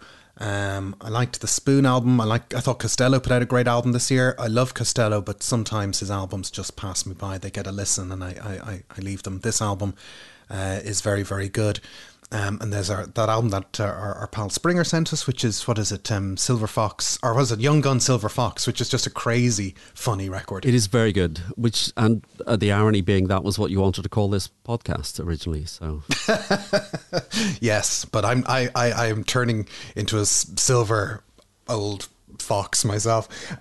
Not that, and gig-wise, I've had a think about this because I found it strange getting back into gigs this year, but Bob Mould was sensational. I stood about 5 foot from Bob Mould as he did his thing for 90 minutes on just an electric guitar, and it was fantastic. Yeah, he played in Belfast, and I had, it was a holy day of obligation. I had some family thing that I couldn't go to the Belfast gig. I tried to get to him a couple of years back in London. That's when my plane lost an engine on the way to London, so I missed that gig. So I thought you were going to say Bob Dylan. Bob Dylan in Glasgow was very, very, very good. Yeah. Yeah, he was good, because I do love Rough and Rowdy Ways. I think that's a fantastic record. And surprise of the year, because you were stuck with COVID, was going to see Yes in Dublin. That was really... I'm not a Yes fan. I've got maybe 1 or 2 albums.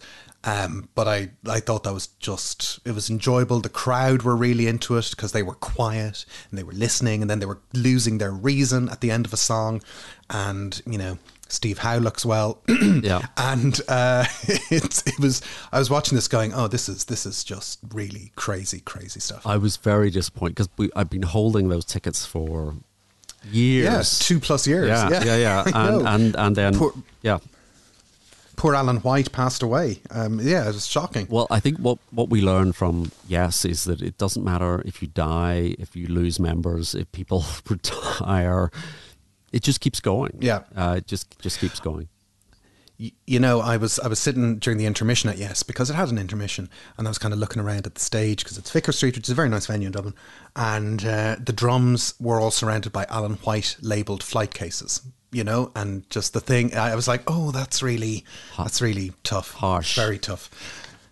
Yeah, it's just the business, I guess. Yeah, and the other gig, I'm just remembering as we're talking all the great gigs that I went to this year, Cowboy Junkies. They were great. Cowboy Junkies were fantastic. Yeah, I saw them in Dublin. They were pretty good, I have to admit. And I don't really, my wife's the Cowboy Junkies fan, but I really enjoyed it. And so a quick look towards 2023. Will Ringo tour, yes or no? I think there'll be some American dates. Yeah. Will Paul tour? There's rumblings of European dates or South American dates already, but there was rumblings back in the summer of him doing that 2 or 3 weeks pre-Christmas thing, which never happened. No. So I'm not sure how much to believe rumblings anymore. Well, his avowed intention a few years ago was to play all the places he'd never played before, but not Belfast. Not Belfast. Yeah, not Belfast. And Paul, I have to admit, I'm enjoying his stubbled, grey-haired look. He's kind of... looking his age, which is interesting. Yeah. Will we get another Lennon box? Well, we'll see if Mind Games happens. George, 50th anniversary of Living in the Material World. There's a box there. I hope so. I really hope so. Yeah, that could be a great thing.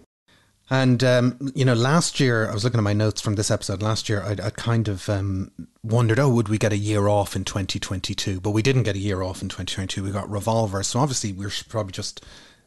get prepped for an annual Beatles event, and we should also get prepped for the fact that we will never see the Let It Be film ever again. I think so. I think that's consigned to the dustbin of history, which is a real shame. It's an absolute shame. Yeah, really is, actually. It's part of the story, and it just feels, it kind of reminded me of, when we did the anthology episodes. There was this kind of big run up to getting anthology organised, over the line, out to the people. And then it sort of tipped into really an awful lot of disorganisation and chaos and kind of the tale of, the book comes out 5 years later. It feels like a bit of the same thing with Get Back, getting it out, getting it over the line, getting it out of cinemas onto Disney Plus. Eventually it comes out and it's great and acclaimed. And then there's this kind of, we've done all the hard work, a little bit of kind of random post-operational chaos. I don't know if it's reflective of the engagement of Paul, Ringo, the Lennon estate, the Harrison estate, that they have to run everything past 4 people or 4 representatives of 4 different people, and they all have different managers and they all have different lawyers, or whether it's the fact that sometimes I think Giles is wearing too many hats. He's trying to please too many masters. He's trying to please too many masters, but also, for example, the Monkees box set headquarters. Yep. Andrew Sandoval. Apple need an Andrew Sandoval who can come in, perhaps split out. Giles is doing the sonic stuff, but perhaps somebody else is choosing what goes in the box. I get the sense that Giles is making a lot of those decisions, as you say, to please 4 different masters. I think they maybe need somebody else to come in and coordinate. I don't know who that would be. They obviously should have Mark Lewison on staff doing the notes, doing the archiving stuff. They've Giles doing the sound, but they need to have somebody who can come in and say, "This is what I think." Yeah, the Monkees box set is 4 CDs stuffed to the brim, and this is on the back of a 3 CD sessions box set 20 years ago. So there's 7 CDs of headquarters out there. But if it brings up this bigger question of Apple and the Beatles as an entity and the future of the Beatles. Apple is still a board of directors that is Paul, Ringo, the John estate, the George estate, and Yoko has passed the reins on to Sean.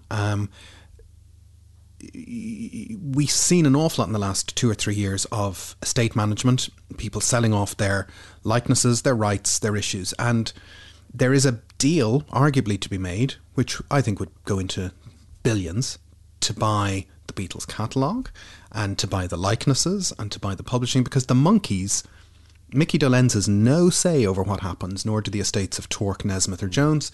The Monkees as a trademark and as an entity is owned by Rhino Records and Warner, and they can do whatever they want. They can scoop up whatever they want, and they are lucky that they have an archivist like Andrew Sandoval to say, well, we're going to contextualise all of this and make it good. But, if the Beatles Inc. were ever to sell up and sell the rights, then that's the future you would look forward to. But I don't think that's going to happen. And I kind of, for all my complaints about box sets and reissues, I kind of think it shouldn't happen. I think there's still I can understand the desire to curate and to have oversight, which other instances don't, but it's probably something that's coming down the tracks as to whether, the Beatles gets packaged up and sold up to one of these agencies. What does the future of any of these bands mean? And you kind of look at groups like Kiss, who are kind of trying to grapple with this. So there was recently a Paul Stanley interview where he says, well, I can see this band existing when I'm gone, why not? And shouldn't we control it instead of somebody else doing a Kiss tribute to say, no, this is currently Kiss? These are big questions. I think these are big questions, and I think these are questions that probably, as fans of the band, you don't like to think of them as being about, it's all about business meetings, it's all about money, it's all about, making money. But that's what it is about. And we can kind of kid ourselves. And I suppose that's the issue with Apple. You kind of, from its earliest days, it was supposed to be something different, and it very quickly became, just a one more big money-making enterprise. And you naively cling to the idealism around this particular band. I don't think people would be particularly upset if the Rolling Stones did a big deal, sold everything off. I think people were a bit taken aback when Dylan did it, because you think, well, it's Bob Dylan. There's something. You associate him with integrity, you associate the Beatles with integrity, and it's not about money. And we're just kidding ourselves. It is about money. The aspect of it that I don't like is the revisionism. Let's airbrush the Let It Be film out of existence. Let's not bother with putting out Beatles at the Hollywood Bowl. Let's standardise the canon with the 2022 or the 2020 remixes. I can see that coming, and I don't care for that. But you want to go to the Bob Dylan Museum, right? I want to go to the Bob Dylan Museum. Yeah, that would be good. Yeah, jeez. That'd be good fun. Look, this is all getting very heavy for Christmas Day, which is supposed to be a day of fun and cheer. And, we've been spending a lot of time on this Christmas Day talking about the Beatles. But I think we've been expecting a guest or a visitor who's got some questions in their sack, and I'm just wondering, are they ever going to knock on the door and see if they're around? Oh my gosh, who could it be? Is it Paul? Let's open the door and find out.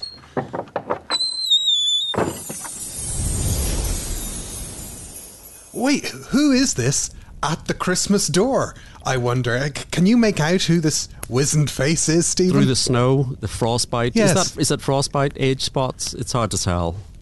It's hard to tell. Why, everybody, it's Producer Ado. Hi, Adrian. Hi, Producer Ado. How are we all today? It's our annual Let Ado Near a Mic festival, which is very nice. I've been trudging through the snow, as I always am, with Wood for All. Oh, great. You should. Sorry, sorry. I really don't. I don't bring your wood in here. No. And thank you for the presents. These Acast biros are fantastic. They're lovely. Wonderful. They're lovely. Great. Did you not open the presents? Yeah. Hang on, because I gave you real presents. No, I did open the real presents. I opened the posters. They're fantastic. Thank you. Yeah.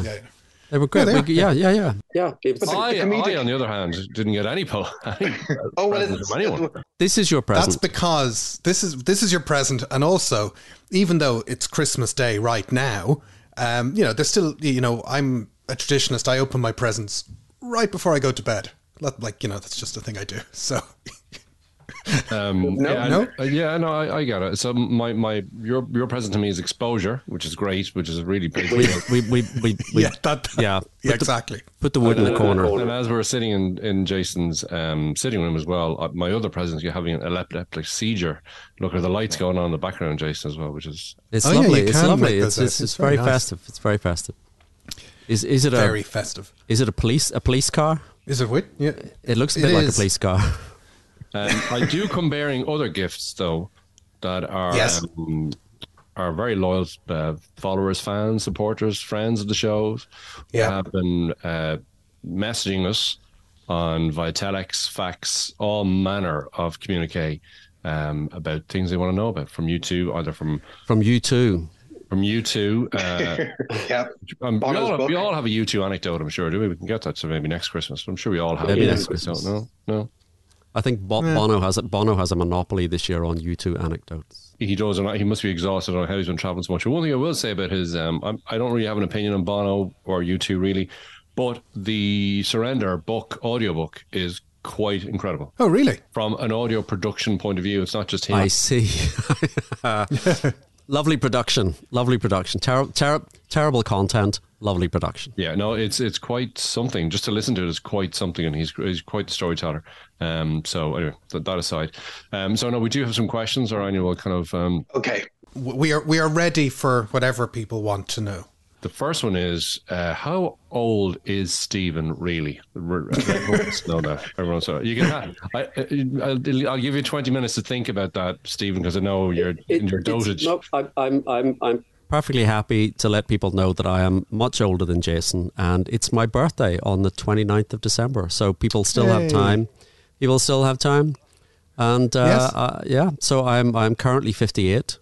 I will be 59 on the 29th of December, and on the 1st of January I will be entering the calendar year in which I enter my 61st year, as my sister will phone me up and tell me that on the day. So good Lord, that's quite wild. I've recently read how in South Korea they're changing what age everybody is. Do you know this story? Yes, they start from 0 or something. When you're born, you're 1, and then everybody ages a year on the 1st of January. So if you're born on the 1st of December, you're 1, and then when you're 4 weeks old, you're 2. So it's an official way that they've, like a traditional way they've been measuring age, and now they're moving over into the normal, standardized, worldwide way of measuring age. So when you said you're in the year of your 61st, whatever that was, I was like, oh, I see. South Korean rules. Okay, it's South Korean rules. Yeah, fine. I'm young at heart. No, I'm not young at heart. Moving on. Yes. Because it is getting close to your bedtime, Stephen. So moving. It is. So what should the next box set be? And that is a question from Sean O'Leary on Facebook. I think it's in the wake of Poseidon. Isn't that the next box set? Yeah, does it have to be a Beatles box set? Can we have a complete Nesmith?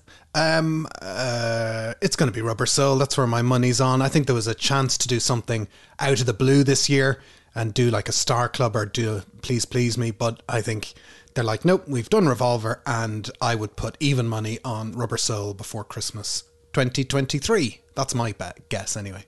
Not my best guess. My best guess, I'm prepared to put all of the Nothing Is Real petty cash on the fact that it will be Please Please Me. Ooh. Yeah, I guess it's going to be 60 years old. That's my guess. Okay.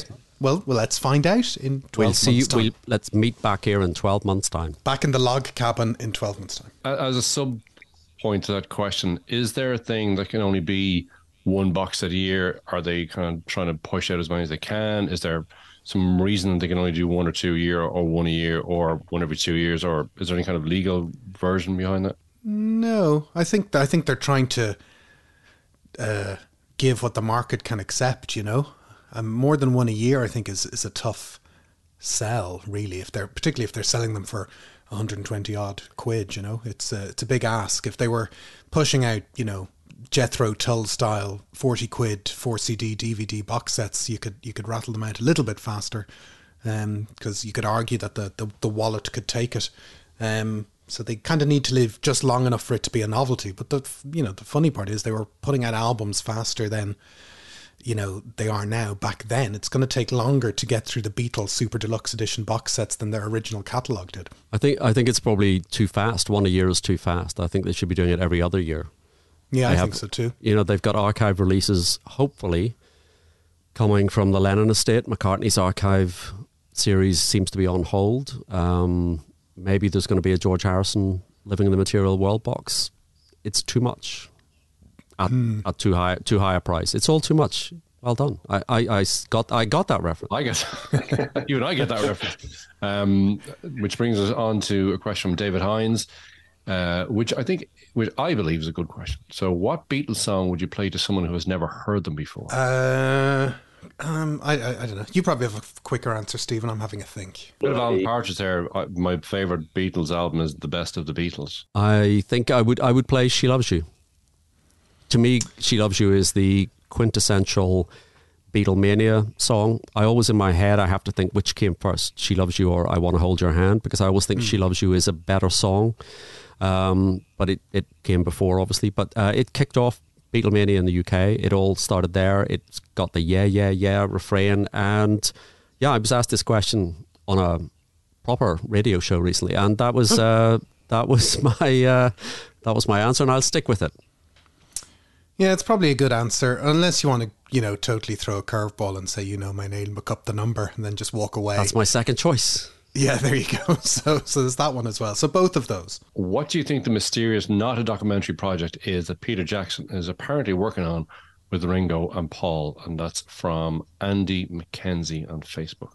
Well, I think it's the Revolver box. That's kind of what this. He announced it as a secret, and he's listed in the credits, and Wingnut are listed in the credits of the Revolver box. So I think that's what he was alluding to, because he was saying that before the official Revolver announcement. And I'm going to guess by extension he's going to be involved in other reissues. His tech, he's only licensing to the Beatles at the minute, as I understand it. So, we don't have, there's a whole rake of music that could benefit from it. But I don't think there's anything more than, Revolver and whatever comes next. I think that's what he was referring to. I don't know whether you agree with that, Stephen. I have to say, I automatically thought, it's a film project of something. The legendary Paul McCartney Shoes documentary style thing, the Beatlemania from the perspective of Paul's shoes, sort of from the ground up look at Beatlemania. I don't know, maybe, it hadn't occurred to me, but I just assumed he was licensing the tech and he wasn't sort of actively involved. But I'd like to sort of set him loose on Magical Mystery Tour, and there's a lot of making of footage and that I think he could probably do something with. Yeah, there's loads he could do. That's the long and the short of it, And do you think there's a sense of the clock ticking inevitability from Ringo and Paul at the moment to try and get some stuff done out before What are you saying, Ada? What is this? What are you trying? What are you saying? What is What are you saying? Now I know the way Ringo It's dyes his hair Christmas is Day. flawless. It's flawless. You would never, you Yeah, never it's know. So somebody put on Wonderful Christmas Time. Cheer us all up. Or will they? I don't know. I think time wise, it's you can't really set your clock by any of this stuff. You know, they've taken this long to get back and do loads of stuff. So I don't think they're going to rush anything particularly. Yes. No, and Ringo, I agree with that. And Ringo will outlive us all, I think. So You heard it here first. Will Harris on Twitter has asked, he's a long-time listener, first-time caller. It's not technically true, but I mean, so what's he top and bottom? The 3 best Beatles books of all time. That's part A. Favorite non-record, non-book piece of Beatledom that you own and why? And can we have a pod on the live on the BBC album? So favorite nun? Is that what you said? Favorite nun? Favorite nun. I have a great nun joke, but I'll tell you. Maybe off the mic. What was it? Non-record Beatles memorabilia thing that we own. Yeah, favorite non-record, non-book piece of Beatledom that you own and why? Oh, okay. I'll have to think about that one. What was the other one? Best 3 Beatle books. I don't know. We've kind of come across this before. Dreaming the Beatles is a great book by Stephen Hayden. Then and There's 2 podcasts done about best books, isn't there? there was, Yeah, yes. there was, but it was a long time ago. There've probably been more best books since then. One day I'm going to have to look up who Stephen Hayden is. Yes, he's very good. And what's your other fave, Stephen, book-wise? Well, the 3 books are Mark Lewison's book, obviously, and then the second part of Mark Lewison's book, if you have the long version. I think Mark Lewison's book is peerless. I think one volume biography is Can't Buy Me Love by Jonathan Gould, and just completely off the wall because it's so completely insane. I've reread twice this year Derek Taylor's book as time goes by because it makes no sense and it's just very funny, and I just want to be Derek Taylor. That's fair enough. I can't think of a non-Beatles bit of memorabilia. You're not really a memorabilia man. I'm not a memorabilia man, but I don't think you know this, Stephen. I have a Zippo lighter with the Apple logo on it from the late 60s. Wow. There you go. There you go. Well, can I mention my most, it's maybe not my favourite because I've only just acquired it, but I was given for Christmas a 1963 I'm a Beatles fan badge, one of the original kind of American, that says Ringo, quote, rings star. So they must have thought that was his, like, Ringo rings. I don't know. That's very good. So at the minute, thank you, Robert. That's my favourite piece of Beatle memorabilia. And all probably my favourite nun is probably Julie Andrews and Sound of Music. I Great nun. Yeah, I have the Hunter Davies book here somewhere, which I got, remember a couple of years ago, the first edition? Yes. Yeah. In my library somewhere. Just the one. Well, you're sitting at a little, so that people can see, you're sitting at a little desk in a massive room lined with shelves and a little tiny pair of opera glasses so that you can see the books on the top shelf. It's very impressive. And I'm counting my money. a Every small time you matter. guys start talking, I'm counting my money. It's quite the same. It's like Aren't we all in a log Scrooge cabin? I think McDuck. we're all in a log cabin. Oh, sorry, we're all together. Sorry, we're in the same. we're all in the together same in room. a log cabin. The same room. So it's just different. It's all just different parts of the same. We all came in through different doors, and it's just Different one big- wings of the mansion. different wings That's of true. the. It's true. Michelle, who's a big follower on Twitter, has asked, "What's the most interesting thing you each took away from Mark Lucian's Evolver 62?" I didn't take anything. It was a lie, and I took nothing. Took some badges. I took some badges, yeah, but they were free. I don't need those stinking badges. It was very good. What did I take away? I liked the story about Paul nearly changing his name. I liked that story. Yes, that was a good story. And what it meant to that, he kept the name McCartney, that it kind of did make a significant difference. I liked that story. Yeah. That was a good story. I liked the story where he was in London wandering around with his sort of girlfriend writing, I saw her standing there. in his head, basically, as they're sort of walking around London. That was a nice story. David Plumbley? No, Plumbley? Right. You're just making stuff up now. Which is the best alternative take of a Beatles track? I very much like the Anthology 2 Good Morning, which is great, which is kind of stripped of everything. That's a good one. And from the Revolver box, I very much like the Gotta Get You Into My Life with just the fuzz tone guitar. It's kind of sparse, but I like it a lot. Okay, my favourite alternate take is the acoustic version of While My Guitar Gently Weeps. Oh yeah, good choice. And off the Revolver box set, don't know. I don't know. Maybe I mean, I quite like the new. The only thing I like in the new mix is Here, There, and Everywhere. I like that as the new mix. It's not quite an alternative take, but okay. Andrew Bimson. What are these names? They're honestly, I think they're real. Andrew Bimson. I'm hoping for a return of Lester Nidge later in Lester the Nidge. Annette Curtin asks, Andrew Bimson, sorry, will sometime a New York City box set be released? Someone should do a podcast about that. I don't know. We really should do a podcast about that. Yeah. We did mention this earlier on when we were chatting about 2022 when you were locked out in the garden, Ado, and I think it's we will see what happens. Well, if they skip it and then they put out a Mind Games box set, because that's going to be 50 years old next year, then we'll all feel kind of shortchanged. If the whole project has ground to a halt, then you'll think, well, it just ground to a halt. But I think we'll wait and see. I think there was definitely something planned and there was definitely something unplanned. Yeah, I fear it will never see the light of day. Yeah, unless Sean can take this to somewhere else, some other label, or he just decides to throw it up on some torrent site or cast it into the ether. Yeah, which he should if they're going to play silly buggers with it.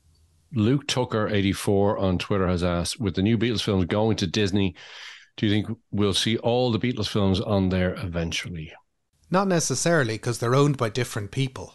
So Hard Day's Night is on Netflix in my neck of the woods anyway. Yep. So they don't have control of everything. United Artists have Hard Day's Night and Help, and they have some control over Yellow Submarine, but not all of it, as far as I understand. The thing that I would love to see return to streaming in some kind of polished form is Anthology. Anthology needs a bit of love and a bit of attention. It's a great artifact, and it's kind of now a historical piece itself, even though it was designed to tell the story of another historical piece. So they're never all going to all be in the one place at the same time, because they're not all owned by the same people, as I understand it. One day we'll all be owned by Disney Plus. I think that's the... Yeah. Yeah, well, the licensing rules are they're owned territorially as well. So it could be different licensing in Australia, that could be in Germany, that could be in Ireland.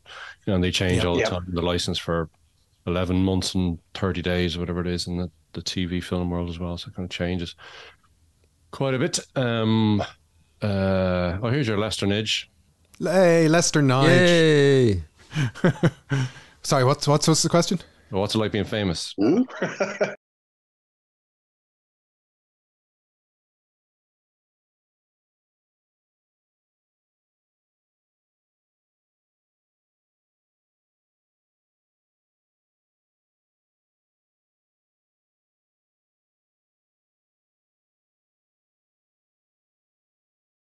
I've never been stopped by anyone. Stephen has been stopped by somebody. But you have been stopped by people when you're wearing your Nothing Is Real hat. I've been stopped by people run away guards when you wear your... Yeah, no, I'm still the same down to earth person that I was before I ever did a podcast. I was never down to earth, and I'm still the same not down to earth person as I was. But it's it's kind of weird. It is weird because, at the Get Back film, a small queue formed to say hello. It was very strange.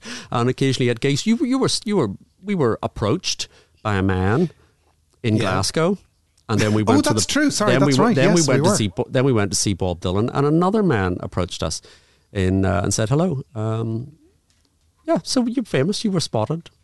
Yeah, no, that is true. I'd forgotten about Glasgow. It's I'd like forgotten the chap's name, but it was very nice. It's very, they only everyone's recogni- very nice. Everyone is very nice, and they only Everyone's recognise us when we're standing beside each other. It's like Harry and Meghan. You know, we're more remarked upon when we stand beside each other. And people were taking photographs at the live event in the Workman's Club last year, was it? Yep. Yeah, Yep. at the end of 21. Yeah. Yeah. Someone did take our photograph, or got his carer to take our photograph, I think was the... And you had your picture in the Daily... Is it the Mirror? Was it the Daily Mirror? Well, that was something else. And no, that was not me. That was my court case. It's very pleasant to pop up. We had a double things. page, a centerfold, if you like, in the Irish Mirror. Yeah, not everybody can say that. Yeah, that's true. Will we go one more? One more. One more. What is your favourite song written by a Beatle but not recorded by them? And that's from Stephen J. Baker on Twitter. It's got to be Rack My Brain by... Rack My Brain. Well, I'm trying to rack my brain. Wings of a Nightingale. That's a great song. That is we agree on something every now and again, so we agree on that. It's a song Paul wrote in 1984 for a Neverly Brothers album, a reunion album, and it's a perfect... It's not a pastiche, but it's just a perfect song for the Everly Brothers. And there's a leak of his bootleg of his demo recording, and you can kind of hear that he's patching in their harmonies in the demo recording. But it's an Everly Brothers song from 1984, Wings of a Nightingale. It's a great song. I agree with that completely. Hooray! Right, you agree on something. And again, while I was at Gathering Firewood, I did miss your little thing about albums of the year. So I don't really want to get into an album of the year thing, but I do want to give some honourable mentions to something. I forgot to mention album of the year. The Suede album is excellent. Autofiction. That's all. Sorry, as you were. One of my honourable mentions is poor old Wilco Johnson, who died recently. Oh yeah. He did a great album in 2014 called with Roger Daltrey, amongst others, called Going Back Home, which is kind of some of the Dr. Feelgood stuff, some covers, some reworking stuff. And he made that album because that's when he thought he was going to die. He was given terminal cancer then. So he said, I'm going to make an album. And did that. And then he lived on for another 10 years, then died sadly a couple of months ago. So if anyone hasn't heard that album, it's a really good album. So it's, one of his better ones of recent years. Poor old Terry Hall passed away the other day. Yeah. The other day. Yeah. Another honorable mention, some of the great stuff he did with Specials and Fun Boy 3. Some really good stuff on there as well. Another honorable mention thing is, this is for Stephen only, is Bruce Springsteen's new album called Only the Strong Survive. And I know you're a big fan, Stephen. I know you're a big fan.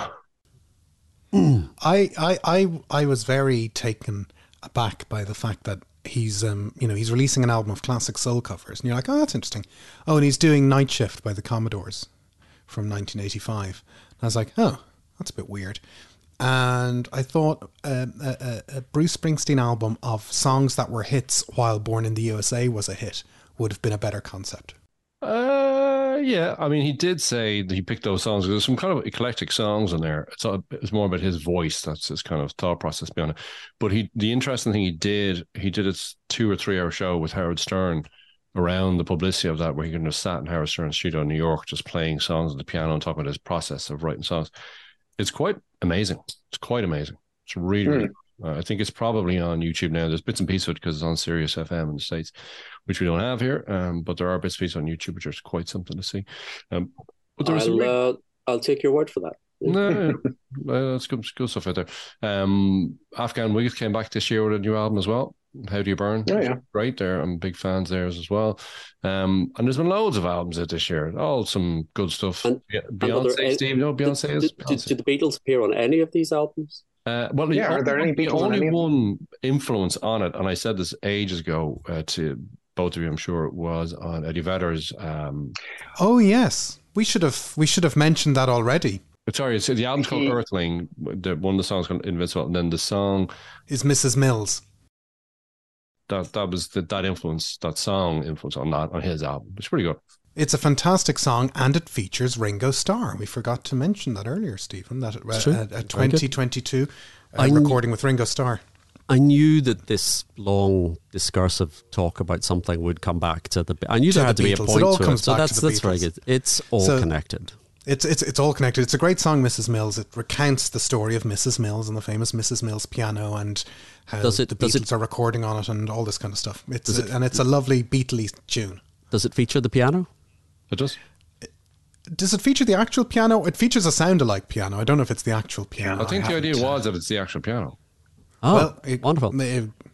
And is this the piano that you played? I know you don't like to. I know you don't like to talk about it. Yeah. I know. It's a good song. You played Bowie in my house years ago, Jason. Years ago. That's right. I hammered Bowie out on the piano. Life on Mars. My very perfunctory Life on Mars. It's pretty good. I'll save that for another podcast. Def Leppard had a new album out this year as well. Okay, we're gonna. No, I'm gonna. This is taking an unfortunate turn. No, it's a terrible album. It's not that bad, really. But I thought the other day, I was like, that's mad, an album.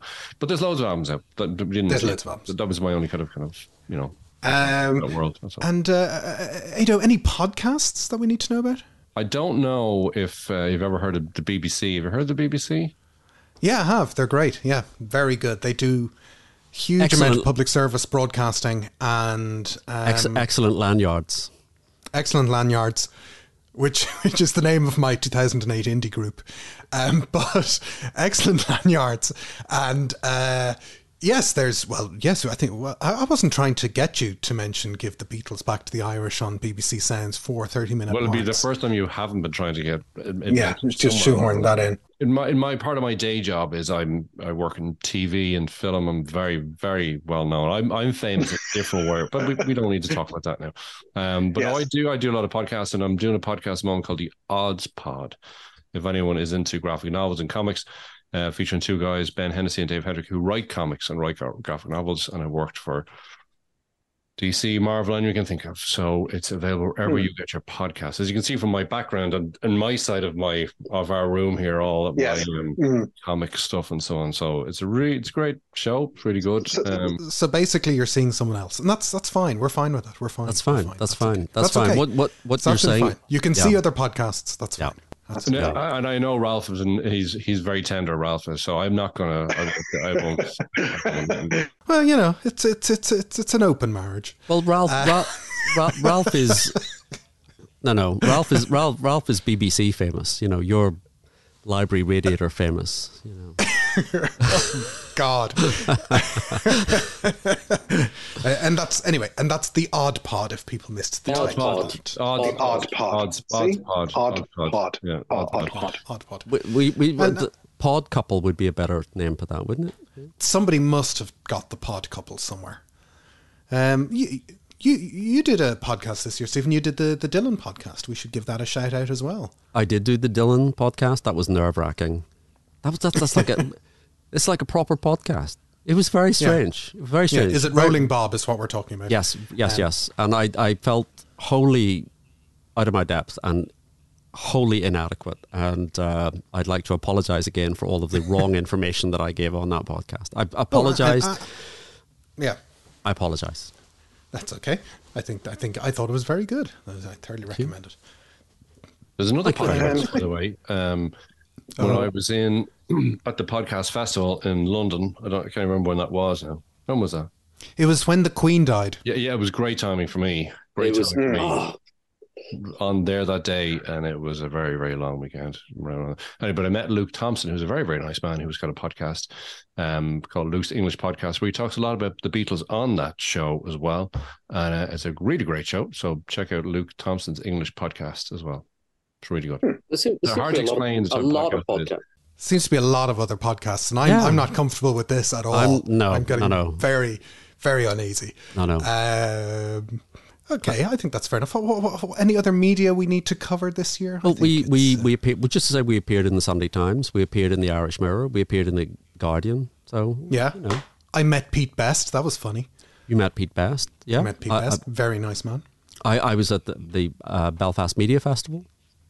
Oh yeah, not as good as Pete Best, but It's all go. It's been a busy 2022. I can't complain. Well, you could complain, but who would listen? Well, I do complain. Yeah, that's true.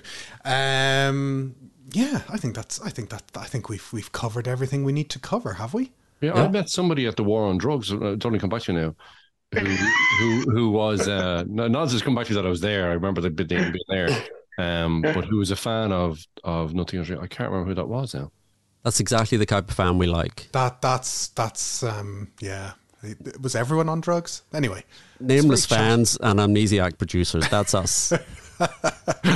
By the way, what was your gig of the year? We've already discussed our gigs of the year. What was your gig? Well, clearly War on Drugs.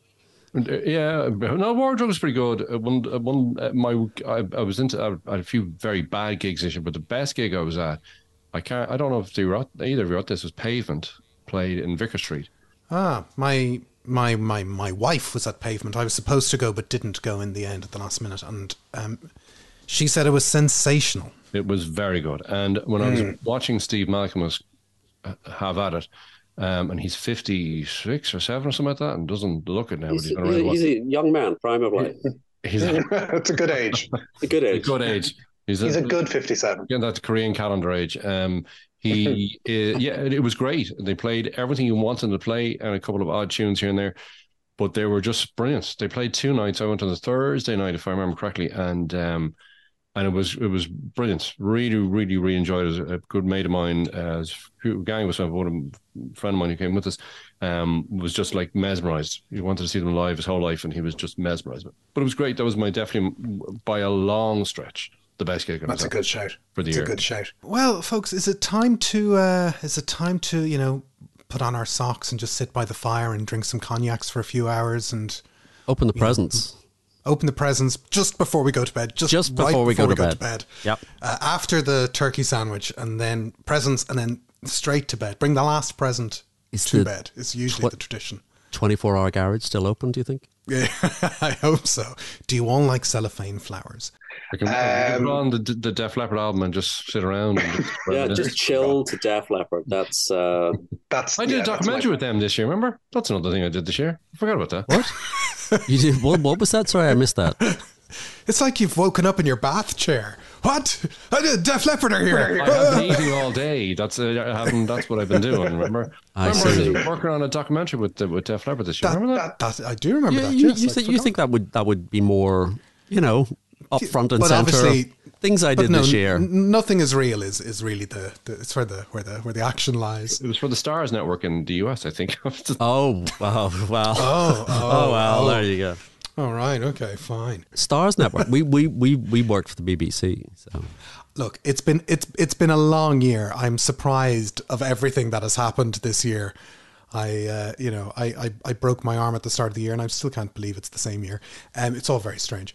But before we leave you all on this lovely Christmas day and go back to our roaring fire, we did want to give you all a present, for the day that's in it. Is that fair enough, Stephen? I think that's fair enough. So what we'll be doing is starting the new season 7 of Nothing Is Real, on the 28th of December with a small taster of what is about to come. And then the full season starts on the 4th of January. Yeah, so episode proper 1 comes on the 4th of January, Wednesday the 4th of January, and it's about time. We're not going to tell you what it's about. It's about time. It's about the Beatles. It's about the Beatles. It's about the Beatles. We're still playing our cards close to our chest, but new year, new season, it is happening, and that is our Christmas gift to everybody. Happy Christmas, one and all. We're happy Christmas. Happy Christmas. Happy Christmas. But I think now we can, with that bonus wonderful news, we can wrap it up properly. So why don't we just say we're available in all the usual places: the website nothingisrealpod.com, Twitter at BeatlesPod, the Nothing Is Real Facebook group, the Mastodon that nobody goes to, the Instagram that William runs, all the fun TikToks, everything is there for the whole world. And we want to thank you all for your continued support throughout the year, your engagement with us wherever you find us and with each other, which is a lovely thing to see. But thank you very much. Happy Christmas, Happy New Year, Season 7, it is happening. But for now, my name is Jason Carty. My name is Stephen Cockcroft. My name is Adrian Carty. He's related. He's related. Yes. And this has been Nothing Is Real. Happy Christmas. Thanks for listening. Bye. Happy Christmas. Happy Christmas. Happy Christmas. Happy Christmas.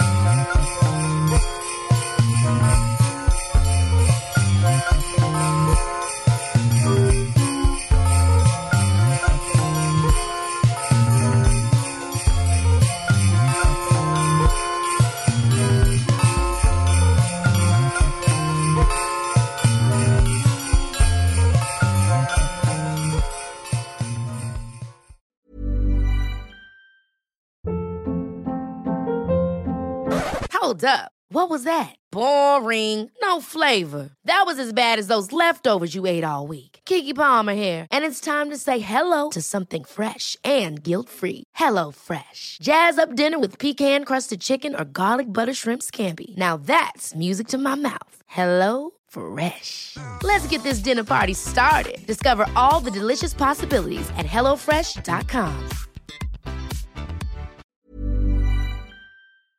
Thanks for listening to Nothing is Real. We hope you enjoyed today's episode, and if you did, why not become a member? You'll get access to ad-free content, bonus episodes, and so much more. Follow the link in the show notes, sign up on Acast Plus, or visit our website, nothingisrealpod.com.